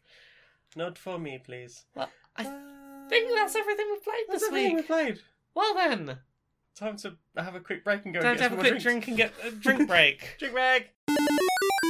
Oh. Look at that! That's that over. It's all over. What? Sorry. Year's over, innit? Well, I mean, the year is over. We've reached 2021. Yeah. Numbers gone up. Got through it. Numbers got up. Smooth sailing now, innit? Well, I mean, things are still going to be rough for a while. New year. New year, new me. Yeah, new year, new you. I can't help but notice you're not wearing your mask. Yeah, it's 2021 now. That was last year. I mean, the germs haven't stopped existing. The virus is still a thing. This is 2021. Yes, 2021, but new year. I mean, things will hopefully move in a better direction. A lot of people met each other over Christmas, and now a lot of people are ill. I didn't go anywhere. Yeah, but they all did, and that means the germs are a lot out there. New year. Goods. Cake? No, I probably shouldn't. I'm keeping the mask on. Are you only paying attention to the fact the number's gone up? Numbers gone up. Yeah. Okay, well let me divert your attention to this graph over here. This number has also gone up. That's not a graph, that's an up line. Yes, it is. This is a public service announcement brought to you on behalf of Announcements for the Public. Today's announcement: don't patronize children. Just because a concept is complex doesn't mean that they cannot be trusted to understand and process it. Indeed, sometimes it is important to teach children about things that are complex, and very often they will understand more of it than you might expect. So, do not underestimate them. If you do not teach them complex subjects, they do not have an opportunity to ask questions and to learn. Indeed, and surely we should all have a position to ask questions and to learn and to grow from a young age. Don't think that you are protecting them from the harshnesses of reality, when they are in fact going to have to live within reality. So remember, don't patronize children. This has been a public service announcement. So, what have you put in your eye meats? We watched some things together over the holidays. Things were watched. Yeah, things we watched. We watched the only thing on Disney Plus that I have any interest in watching, Pixar's Spark Shorts. They were good. Yeah, I'm going to pull up a list because I want to remember what Yeah. they all were. That was a long time ago. Yeah, it's been a long time off. So this is basically Pixar making little 10-minute short films that are often a bit more adult in tone than the sort of family films they Yeah. often do. So we watched through all of these. There's a good batch Yeah. of them. They're all very different to each other. There was Pearl, which was the knitting one Yes. of the ball of wool who goes to work in the business office and It's business. yeah, it feels like she has to reshape herself to fit in and then see someone else join the company and is like, oh, it'd be good if the workplace accommodated us and not us having to fit into them. It's a weird one. Like, I didn't really know how to feel about it. It's like, it's basically someone who is coming to a very male-oriented business. Yeah. Which has got this very much an old boys club. They then completely reinvented themselves to fit in with that Yeah. whole environment. But as soon as somebody else who was like she had been was like, you know, actually, I'm gonna bring you in as you are, rather than Yeah, you having to become 'cause me. I think a big part of it is you see early on she's very much like she's made to feel terrible and lesser for not being part of the old boys club. And she sees that moment of, oh god, am I about to be that to someone else? Mhm. And it's like, no, you shouldn't have to be. Mhm. And ultimately, the whole environment becomes less toxic as a result. Yeah. There's one called what I don't remember what this one was by Is name. that the one about the? Smash and grab. Yeah. Oh yes, overworked robots working that were sort of tethered to a big train. Oh, They were just like putting coal in the train to you keep have it going. nothing to lose but your tether. Yeah, it was very much a rise up against your oppressors and escape and try and seek out a better life, but with robots. Yes, and there was the whole class system of, we are the robots who are tethered to the thing, Yeah. but if we look up into the skies, we can Yeah. see a whole society of upper class. Yeah, they have chains. their own power sources rather than tethers. If we had those, we could go be like that. We wouldn't have to be chained down here in the lower castes of society. And as soon as they tried to escape, they were shot by the police. I mean, basically, the cops do not want you escaping your station in life, and Mhm. you're real work for that. Mhm. Oh, Kitbull was really adorable. The kitten and the pitbull that made it had a very different art style. It was like a 2D animated, very sort of scruffy lines. It was still 3D, but yes. It looked 2D. Yeah, in a lot of it had a places. slightly flatter look in places, but Yeah. yeah, it was very sad. Yeah, it was Like, I don't like dogs, but one thing I hate worse than that is, like, people who abuse animals. yeah. This won me over to being like, I'm rooting for you, dog. Yes. Just little scared kitten and little beaten dog making friends and trying to escape together and be bestest friends. It was as soon as I saw the stuffy, I was like, oh god, they're training that dog to fight. Yeah, and it's okay. Content warning for anyone, though, because Yeah. there is a scene where the dog gets quite badly injured. It's intense. Yeah. Float was the one that got me. The one with the kid, Oh, that made me yeah, cry. yeah, that one made me cry the Most first. of these made me cry. That's so Yeah. So Float is about a little kid who, when he gets happy, he just starts floating off the ground, and it's harmless, but his dad, It's different. yeah, he's different, and people look at him weird, and it definitely seems like it's an analog for neurodiversity of some kind. I got that impression. It's the my harmless but acts different disabled child. It's the why can't you be normal line at the end that Yeah, ruined so me. there's only one line of dialogue in the whole 10-minute thing. Really? Yeah, it is only one line of dialogue. Well, there's just laughter at the rest of the time. Yeah, the rest of it, you've got laughter. It's 10 minutes of this dad trying to weigh this kid down, trying to shave off Rocks in everything his that bag. makes him special, weigh him down, rocks in his bag, cover him up, and yeah, the only spoken line is him turning around to this kid in frustration and just screaming, "Why can't you be normal?" And it's a lot. Got me again. Yeah, I'm welling up too. But like, I like how it ended. The sort of dad's turnaround of, oh shit, I'm erasing everything beautiful about my kid. Um, And then he goes on the swing. yeah, he And- goes on the and the kid swing. does They a go- float. yeah, the kid does a float, and he starts encouraging what the differences that make his kid unique, rather than trying to pretend they don't exist. Yeah.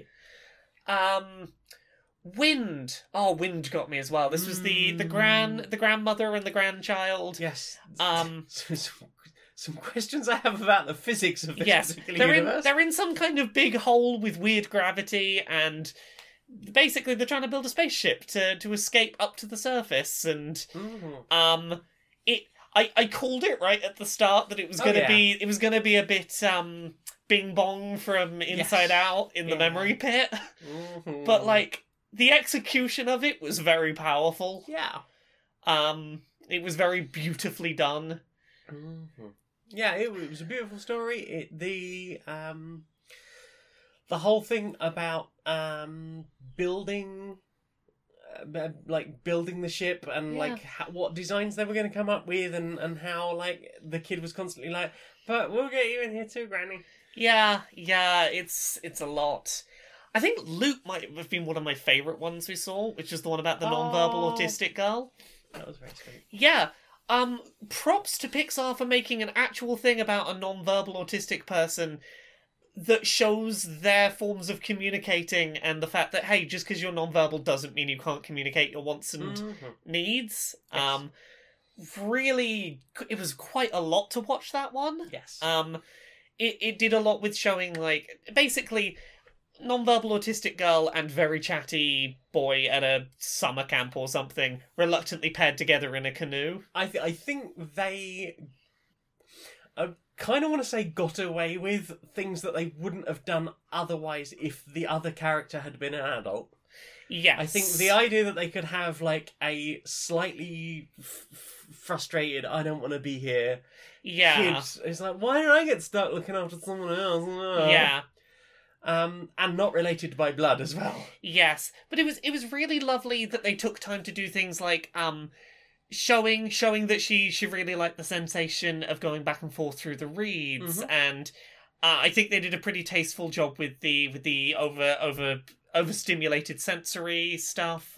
Yes, with the whole thing with the tunnel and the boat motor from Yeah. outside. Yes, and it was really nice to see them find a rhythm to communicate by the end that didn't involve words. Yeah, that whole thing at the end of hiding under the boat and just him being like, wait, I do have a way to communicate with you.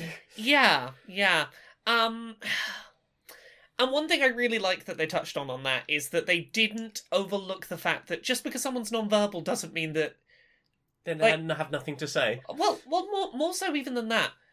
They didn't gloss over the fact she can understand verbal spoken text. Yes. She understands what people are saying, she just doesn't talk herself. And that is so often a misconception or misattribution when talking about non-verbal people. And very often you can't even tell that that's what the story is being told. Yeah. Because they come off as it's a story about a deaf person. Yeah. But it's not. Exactly. It's, she can hear, she just doesn't talk with words. She doesn't talk with words, and you're not always part of her world. You need to wait until she notices you. Yeah. Sometimes. So, Loop was really beautiful. Loop was the one that, I wanted to watch this collection for, because I'd heard a lot about it and hadn't seen it. I was scared when she dropped her phone in the water. Yeah. There was Out, which was the gay coming out one. Oof. The gay body swap. The gay body swap with the dog. Yes. That was another one that had that real crushing moment right at the beginning. It's like, oh, they're such a sweet couple. Oh, you're not out and you're just hiding your partner. Oh, yeah, because it starts with a, oh, my I worry their homophobic parents are coming. My loving partner, can you just pretend not to be here while my parents are here? That's real fucking shitty. Yes. I don't want my parents to know you exist. Yes. But... And then there's the whole body swap thing and the weirdness with mum and dog.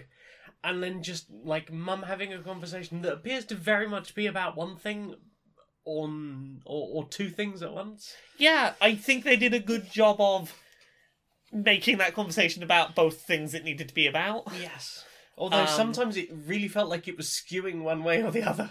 Well, I think that's often how those are done in stories. The look, I'm pretending I'm talking about this, but I'm clearly talking about this, and and then Burrow was, I think, the last one. Oh, yeah. We didn't watch it last.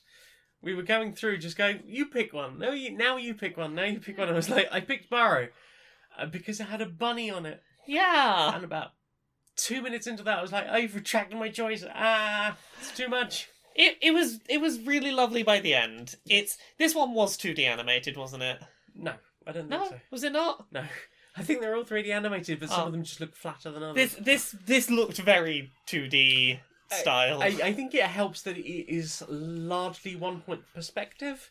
So Yeah. it is always, here is the underground, you will have the burr pop into a location or fall into a location, Yeah. and it's this. But so basically the story is a rabbit is, I have a design for a home and I am going to live here. It's my little simple house I would like to make. Yes, and there will be a bed and a cool disco bed.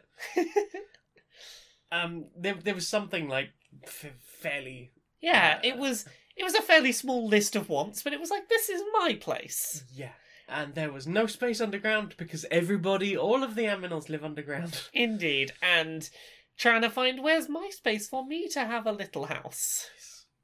And the big scary growly door. The big scary growly door. Oh, these were all really beautiful. Yes. The fact that we've both welled up while just Talking about discussing them should tell you everything you need to know.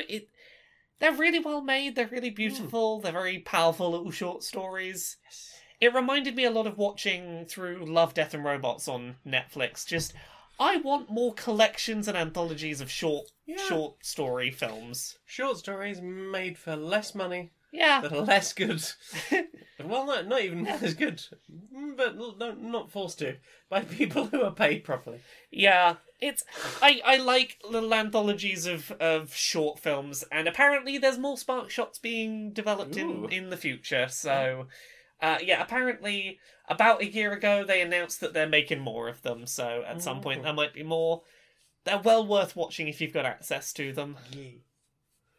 Yeah. What Should we else? talk about another? Was it Pixar? I think it's a Pixar. movie. Yeah, We watched Disney Soul. Pixar. We watched Soul, the new Disney Pixar film. Yeah.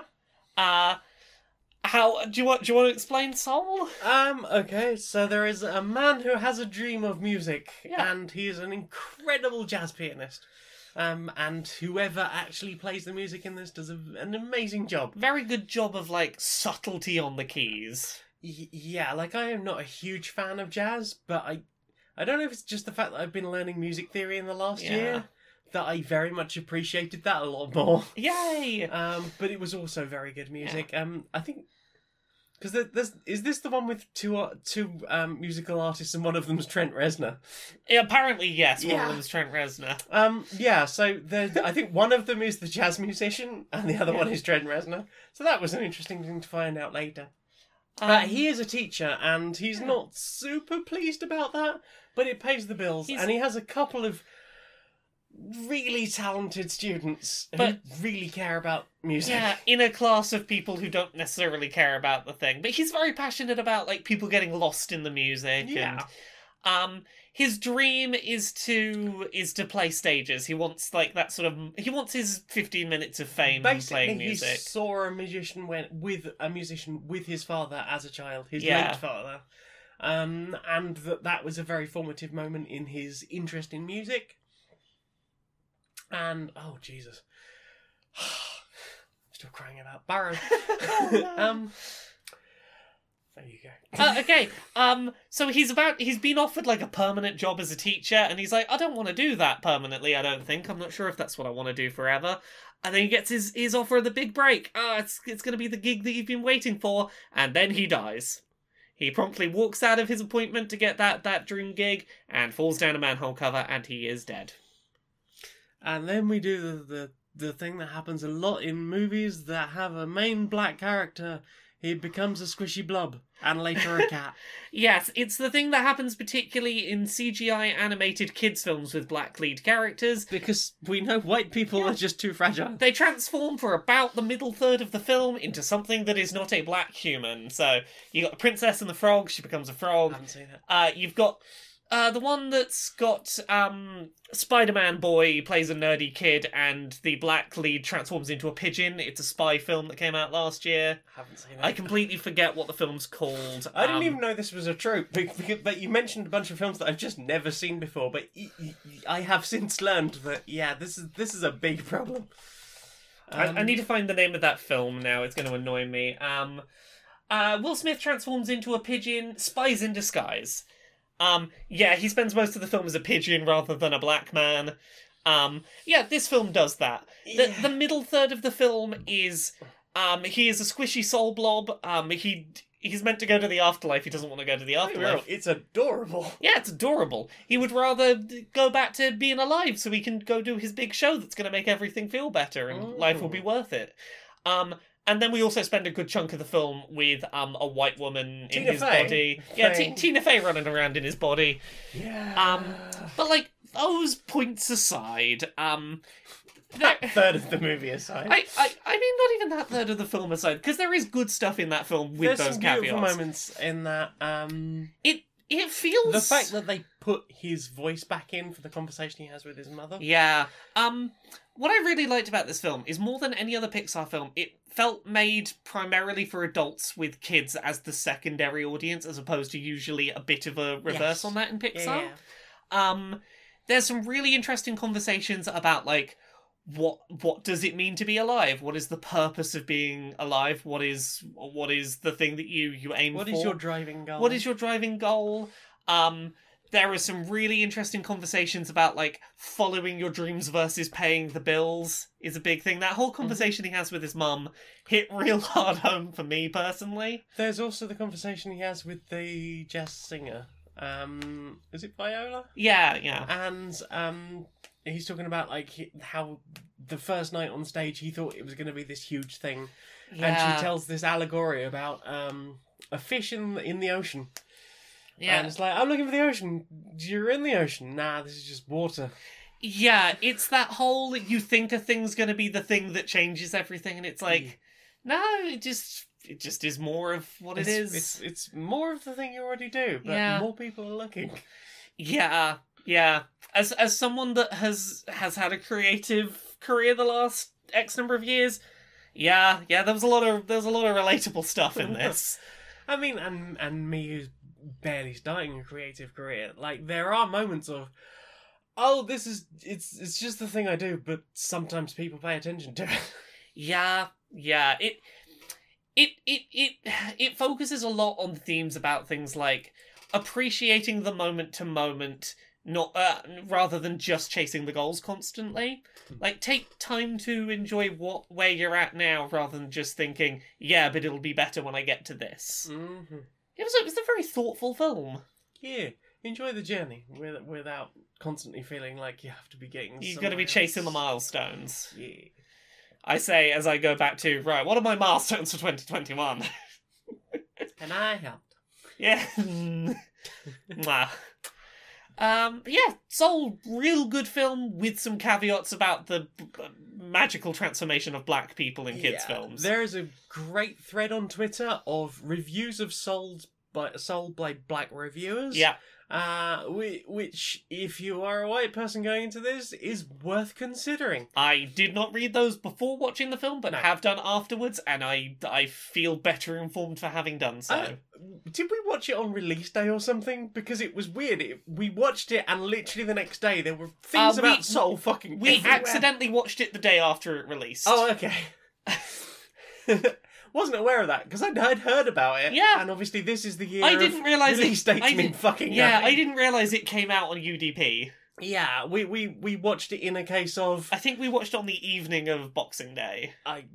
It's a It all blur of blurs recreational cheeses. And board games. Yeah. It's a great film. It's got some lovely music in it. There is some lovely moments. I'm not sure they needed to cast Tina Fey in that role. No. I especially if you're going to take over a black man's body. I feel like it would have gone a huge amount of the way if they just cast a black woman in that role.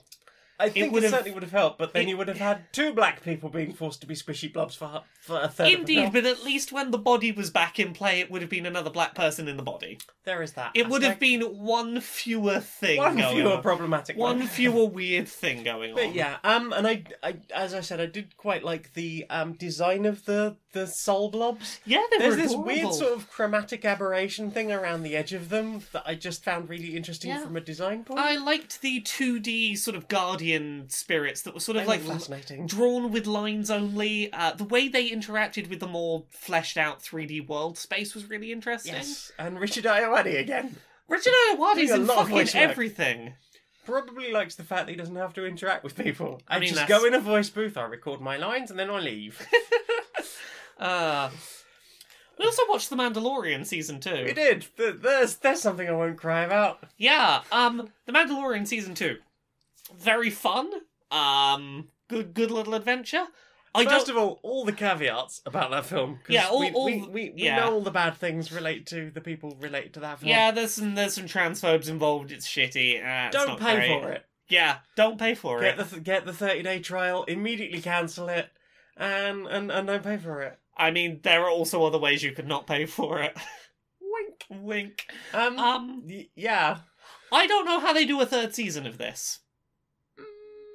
They do something in this that makes me question, can you really get away with a third season?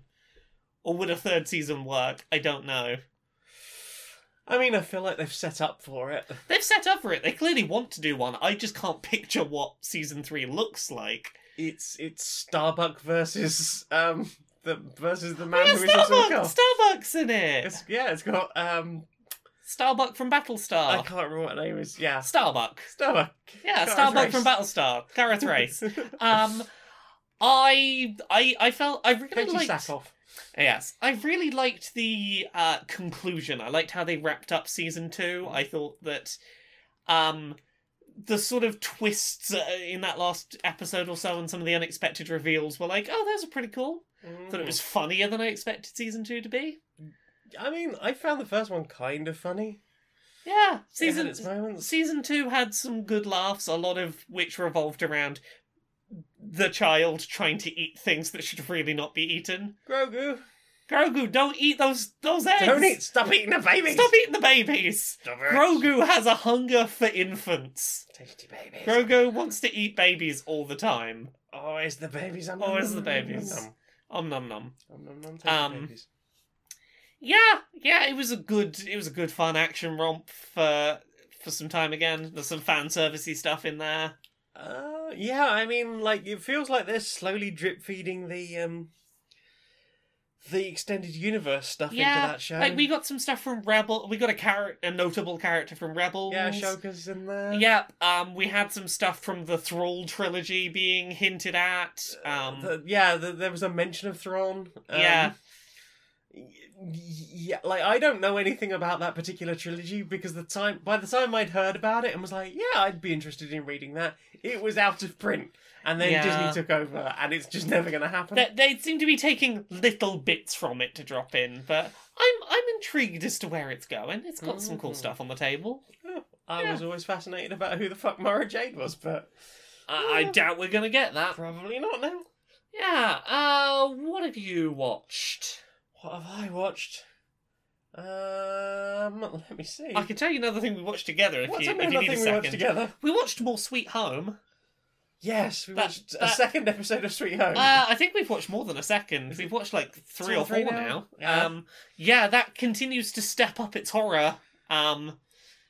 Little by little. That building they're in is not as safe as it seemed. No, it is not. I'm liking. We're starting to get to the point where the people who have to band together to survive are starting to get selfish.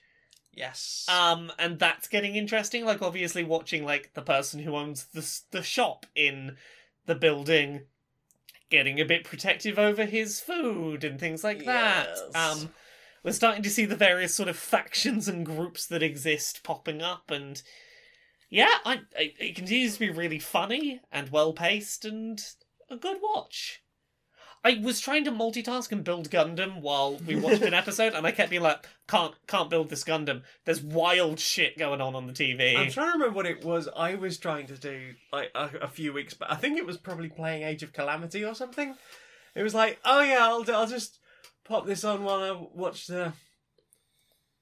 Nope. Not happening. Because every time I thought to look down at the screen, it was just like, no, some other wild shit's happening. It does not give you the space to multitask watching it. It demands your attention. Mm-hmm. Have you found anything you've watched this week? I don't believe I watched anything. I think that was it. We watched a lot of Disney stuff. And then we watched hours and hours of Kaleidoscope videos. We did. On YouTube. And we watched Electric Sheep in HD. We watched many psychedelic-y things. Yeah. Fancied some visuals for purposes. Nude Quiz. Well, it was Nude Quiz, and we wanted that sort of rave vibe of like, here's some visuals up on the thing. We've got all our disco lights and lasers in the smoke machine, so we're going for that real vibe for it. And I think we started on Psytrance, so we listened to like most of a Psytrance mix, which had some questionable mixing in it. Yes. And then we'll probably get onto the music. Probably now. I think we finished what we've watched. So now then, time for this. Laura, got a new sponsor. Who's our new sponsor? Well, do you want to see a doctor in your area? I mean, over Skype. I was gonna say I probably should go see them, but like I don't want to leave the house. Skype, I mean, would work. Exactly. I'd have to go out where all the people are. Exactly. You don't have to go and sit in a room surgery waiting room. I'd have to go to full a of room people coughing and sweating. Yeah, a room of people who think they might have the Rona that I then have to sit near. I'd like to avoid that. Yeah, well, you could sign up for a Livey. Many doctors in your area are already subscribed to a Livey. In my area? What about doctors in your area? What about your area, listener? In the listener's area? Right in the listener's area. Right up there. There's doctors. Oh, wow. That you wouldn't believe. Doctors everywhere. Yeah, so basically, with a Livey, you can sign up. It's free. I'm starting to think about this. Why do the doctors have to be in my area if it's over the internet? Why are they stressing that there's doctors in my area? Basically, like, it's practice. So it will be someone from your practice doctor. Okay. The reason is that if they decide like fuck, they have to be able to say you either need to go into the surgery for like some kind of test or something, be it blood tests or blood pressure tests or something else, or they just want to feel your lumps or whatever and just go, yep, that's an okay lump, it's fine. Or they want to refer you to a hospital. But we're on Skype, which means that, whatever terrible, horrific germs I have within me, I don't have to bring anywhere near them. Exactly. And, you don't have to worry, they don't have to worry about your germs or your blood or any of the other nastiness. I mean, that's probably a good idea. Healthcare workers are going through a lot right now. I should not subject them to my germs unnecessarily. Yeah. This just in. They remember the whole thing about the postage.com? Oh, yeah. You send them, like, your packages, you print out the labels. Yeah. And it comes with, like, some scales. Yeah, apparently you can just do your own blood tests at home now. And you'll just, like, you print out the labels yourself and you send it off to the local cross-sponsor branding. Yeah, cross-sponsor branding. That's pretty good, that. Yeah. So that's alivey.lol.net, and you two today can see if you can see a doctor in your area. I'd really like to not be where the germs are. In your area. Inside the boardroom of Electronic Actor Softworks. Hi. So, I've been looking over the numbers over the UDP break. Ooh, I like numbers. Oh, I know. Numbers. Good numbers? Numbers are the best. Numbers are great. Yeah. So, I was a bit worried going into the holidays because, we released the big AAA game back in December, Yeah. And, a lot of refunds on that. Yeah. We had a lot of bugs. It did not work on some of the consoles. We had offensive content in it. We broke some people and some consoles. Yep. You know, there were a lot of refunds, a lot of Togger refunds. We don't typically do refunds. I was a bit worried what the sales were going to look Yeah, like. I'm not a fan of refunds. Yeah, but like, look, even factoring in the refunds, Yeah. we've sold 13 million copies. I like that number. Exactly. What that tells me is we did nothing wrong, and we don't need to learn any lessons from this. Yeah, I mean, I think that's what I would get from this. I mean, why would we examine ourselves if clearly we are we're just fine? If we can shit out a broken piece of crap and still sell 13 million copies, Fuck, I could have coded this. exactly. Like, why are we even bothering? Make it more broken next time. Rush more corners. We're still gonna sell. Wow, we can flog the interns even harder. Ah, You are a fucking genius. I know. So, about those things we've listened to. Things we've listened to. Things we have listened to. There's one main thing I've listened to this week. Yeah? I listened to all of Stella Firma. Yeah, you did. That was fun. I'm up to date. I know what Stella Firma is now. That All podcast. 54 episodes. That podcast you've been trying to get me to listen to for a while. I listened to all 54 episodes of it, and now I need more of it. Inject it into my veins. I need this. Mm-hmm. Considering how the first season is very much, here is one single topic. We are making planets. We are building planets after being given requests, and once a week we get a meeting from the boss, and this is how things go. After season 1, that structure Collapses in a flat in a cupboard. it's U-turning every couple of minutes, and I kind of love it. Mm-hmm. There is not time to get used to one new status quo before, oops, we're doing this now. Who needs status quo? Yeah. Also, the mark of a good bit of improv, I can't stop singing David's Fact Corner. 387. Doing facts to Imogen. It's a very, like, I want to be doing that voice a lot of the time. It's a good voice. It's adorable. Saying David's Fact Corner is the only way I can get myself properly into the voice. I'm gonna go, David's Fact Corner. If you want a bit of silly improv, Stella Firma is a fun time. Yeah, and while we're talking about things we listened to and Stella Firma, they did an album Oh, over yeah. over UDP. It's Cabaret Night at the Cosmic Lounge. I've not listened to it yet, other than like a bit of one song. So I think they're being individually released on YouTube still slowly. Yep. But they released like a whole album pack for Patreon supporters. So I've got that. There's some fun tunes in there. There's one from Harry. Harry's got a tune about being like just a guy who likes his free time. Yeah.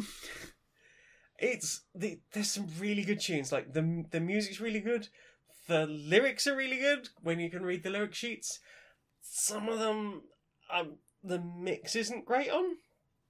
Yeah. So you can't really hear, like, it feels like the vocals haven't been mixed very well with the tunes.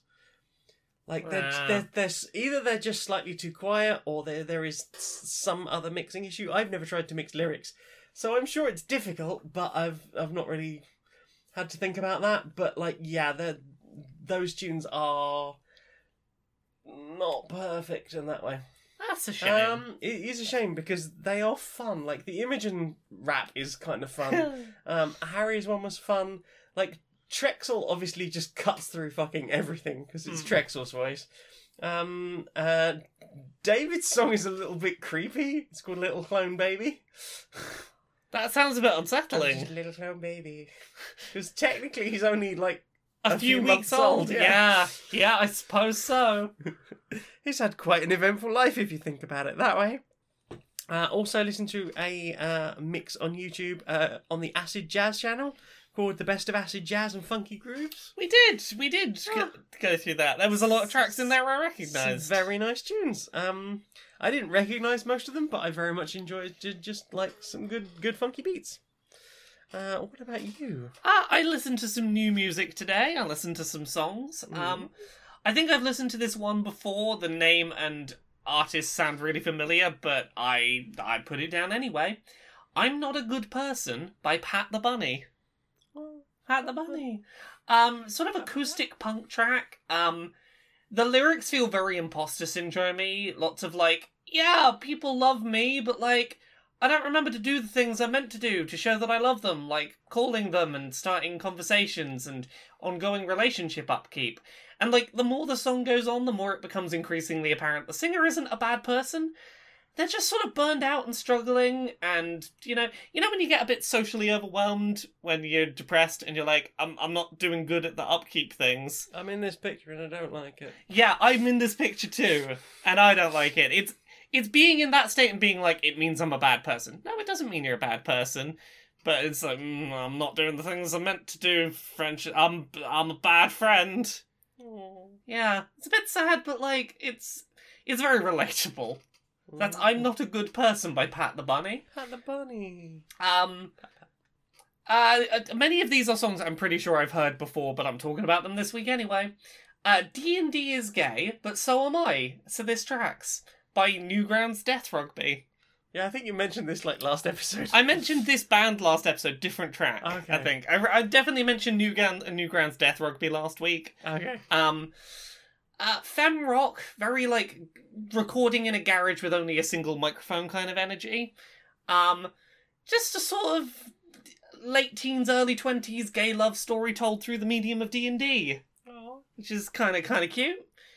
There's a track called 15 Minutes by Mike Kroll, which is, you know in Steven Universe when Pearl chases the motorcycle lady with the pink hair to that house party.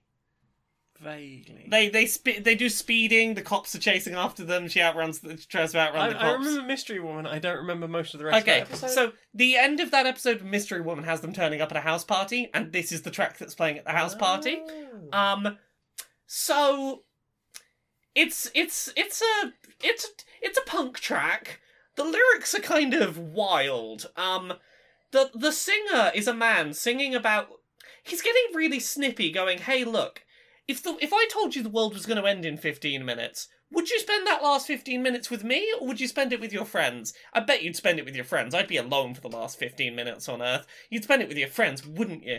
Like, it's got real vibes of just, you don't care enough about me to not see your friends for the last 15 minutes on Earth. Like, where's the solution of, we will go see my friends together, and me and you and my friends will be together for the final 15 minutes on Earth? Nope. You got to pick me or them, who you spend the last 15 minutes on Earth with. Goodness. Yeah, it's wild when you listen to the words. And the last one I wanted to talk about was a track called Armchair Anarchism by Not Half Bad. It's a fairly laid-back kind of punk track about trying to shake loose your own apathy and get angry and emotional rather than numb about all the shit going on in the world. Goodness. Yeah. That's what I listen to. What about you? So many listens. Well, I can do some things that we listen to. So in that Psytrance mix that we listened to, first of all, the one track I really liked was KVSH, Beowulf and Flake. It's called Me Gusta, the Voxel Impact Groove Remix. Ooh. So that's a lot of words. It's a lot of words. Then we went on like a whole mix of... I think there was a mix of like 99 to 2001 techno.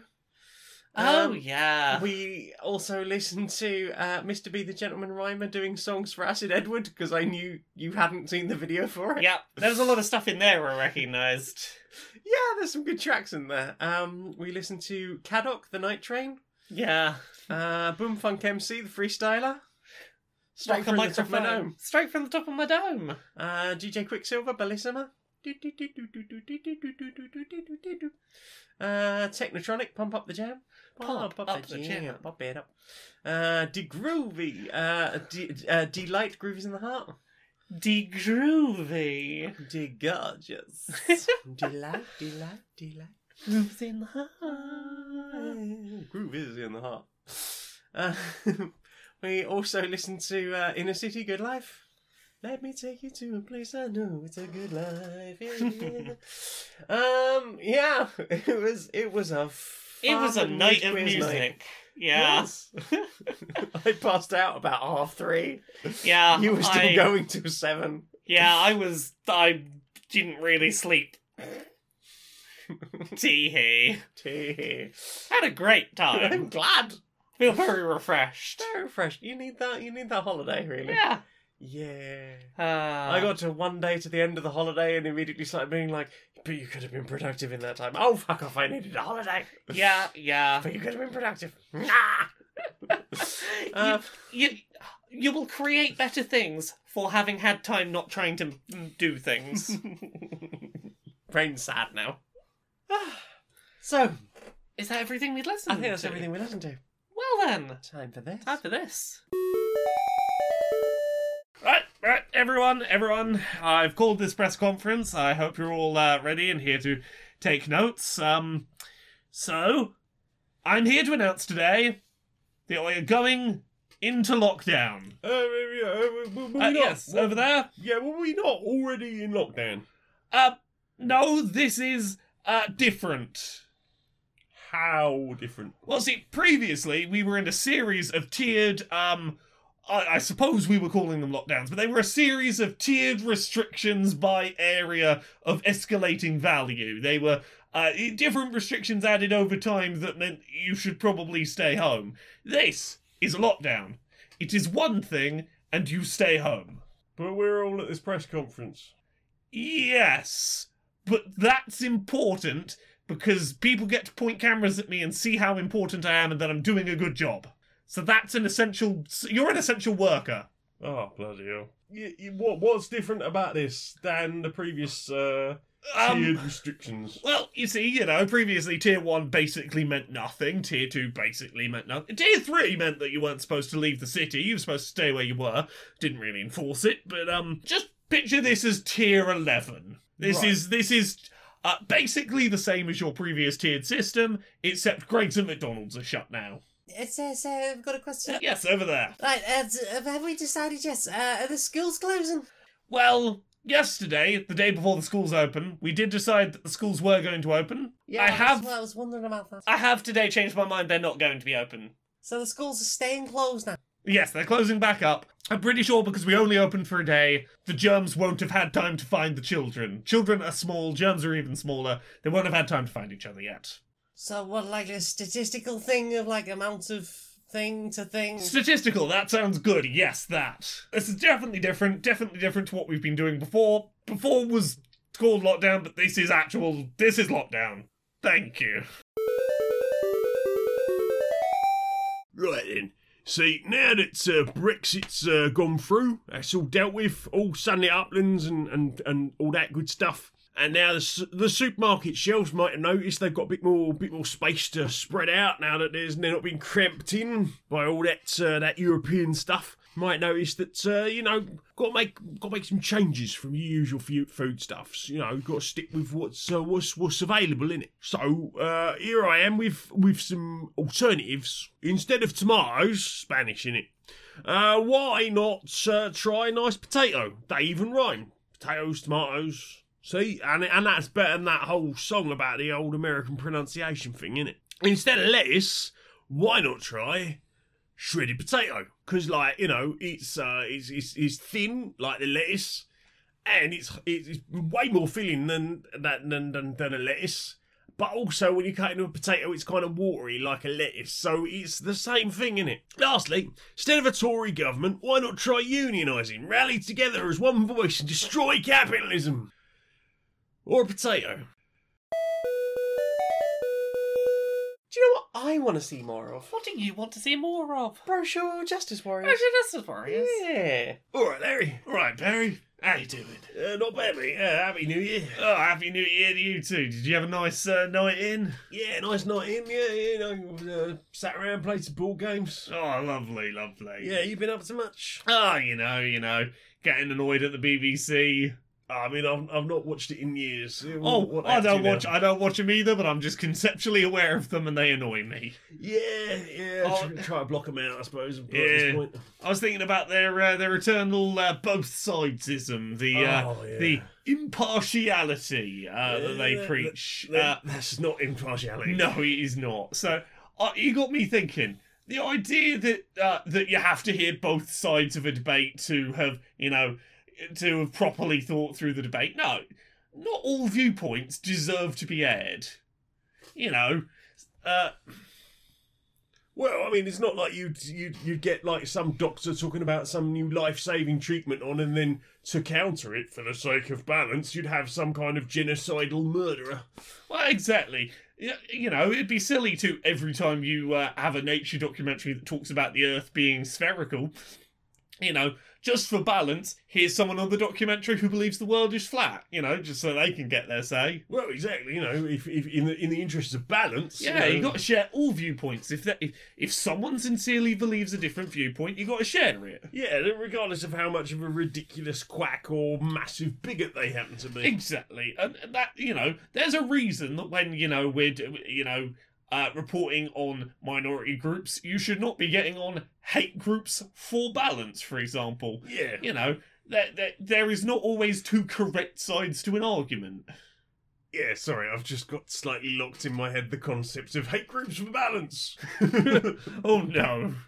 No, I don't Don't tempt fate. I don't want to see that as some kind of action group. Oh no, but you get what I mean. Like, Yes. this idea that you've got to have both sides for balance.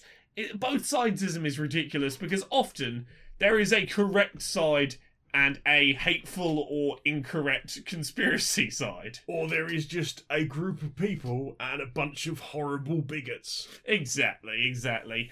And the sooner we as a species get over this idea that, you can't hear both sides, you can't give a platform to both sides, the better off we're going to be as a species. Yeah. Ugh. Virtual Virtual. Well, I was hoping that sometime soon we'd be getting to these, but might be a little bit longer. Yeah, we'll see. Yeah.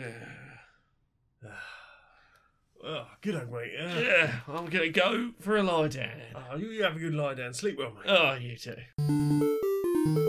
So, Laura, Me?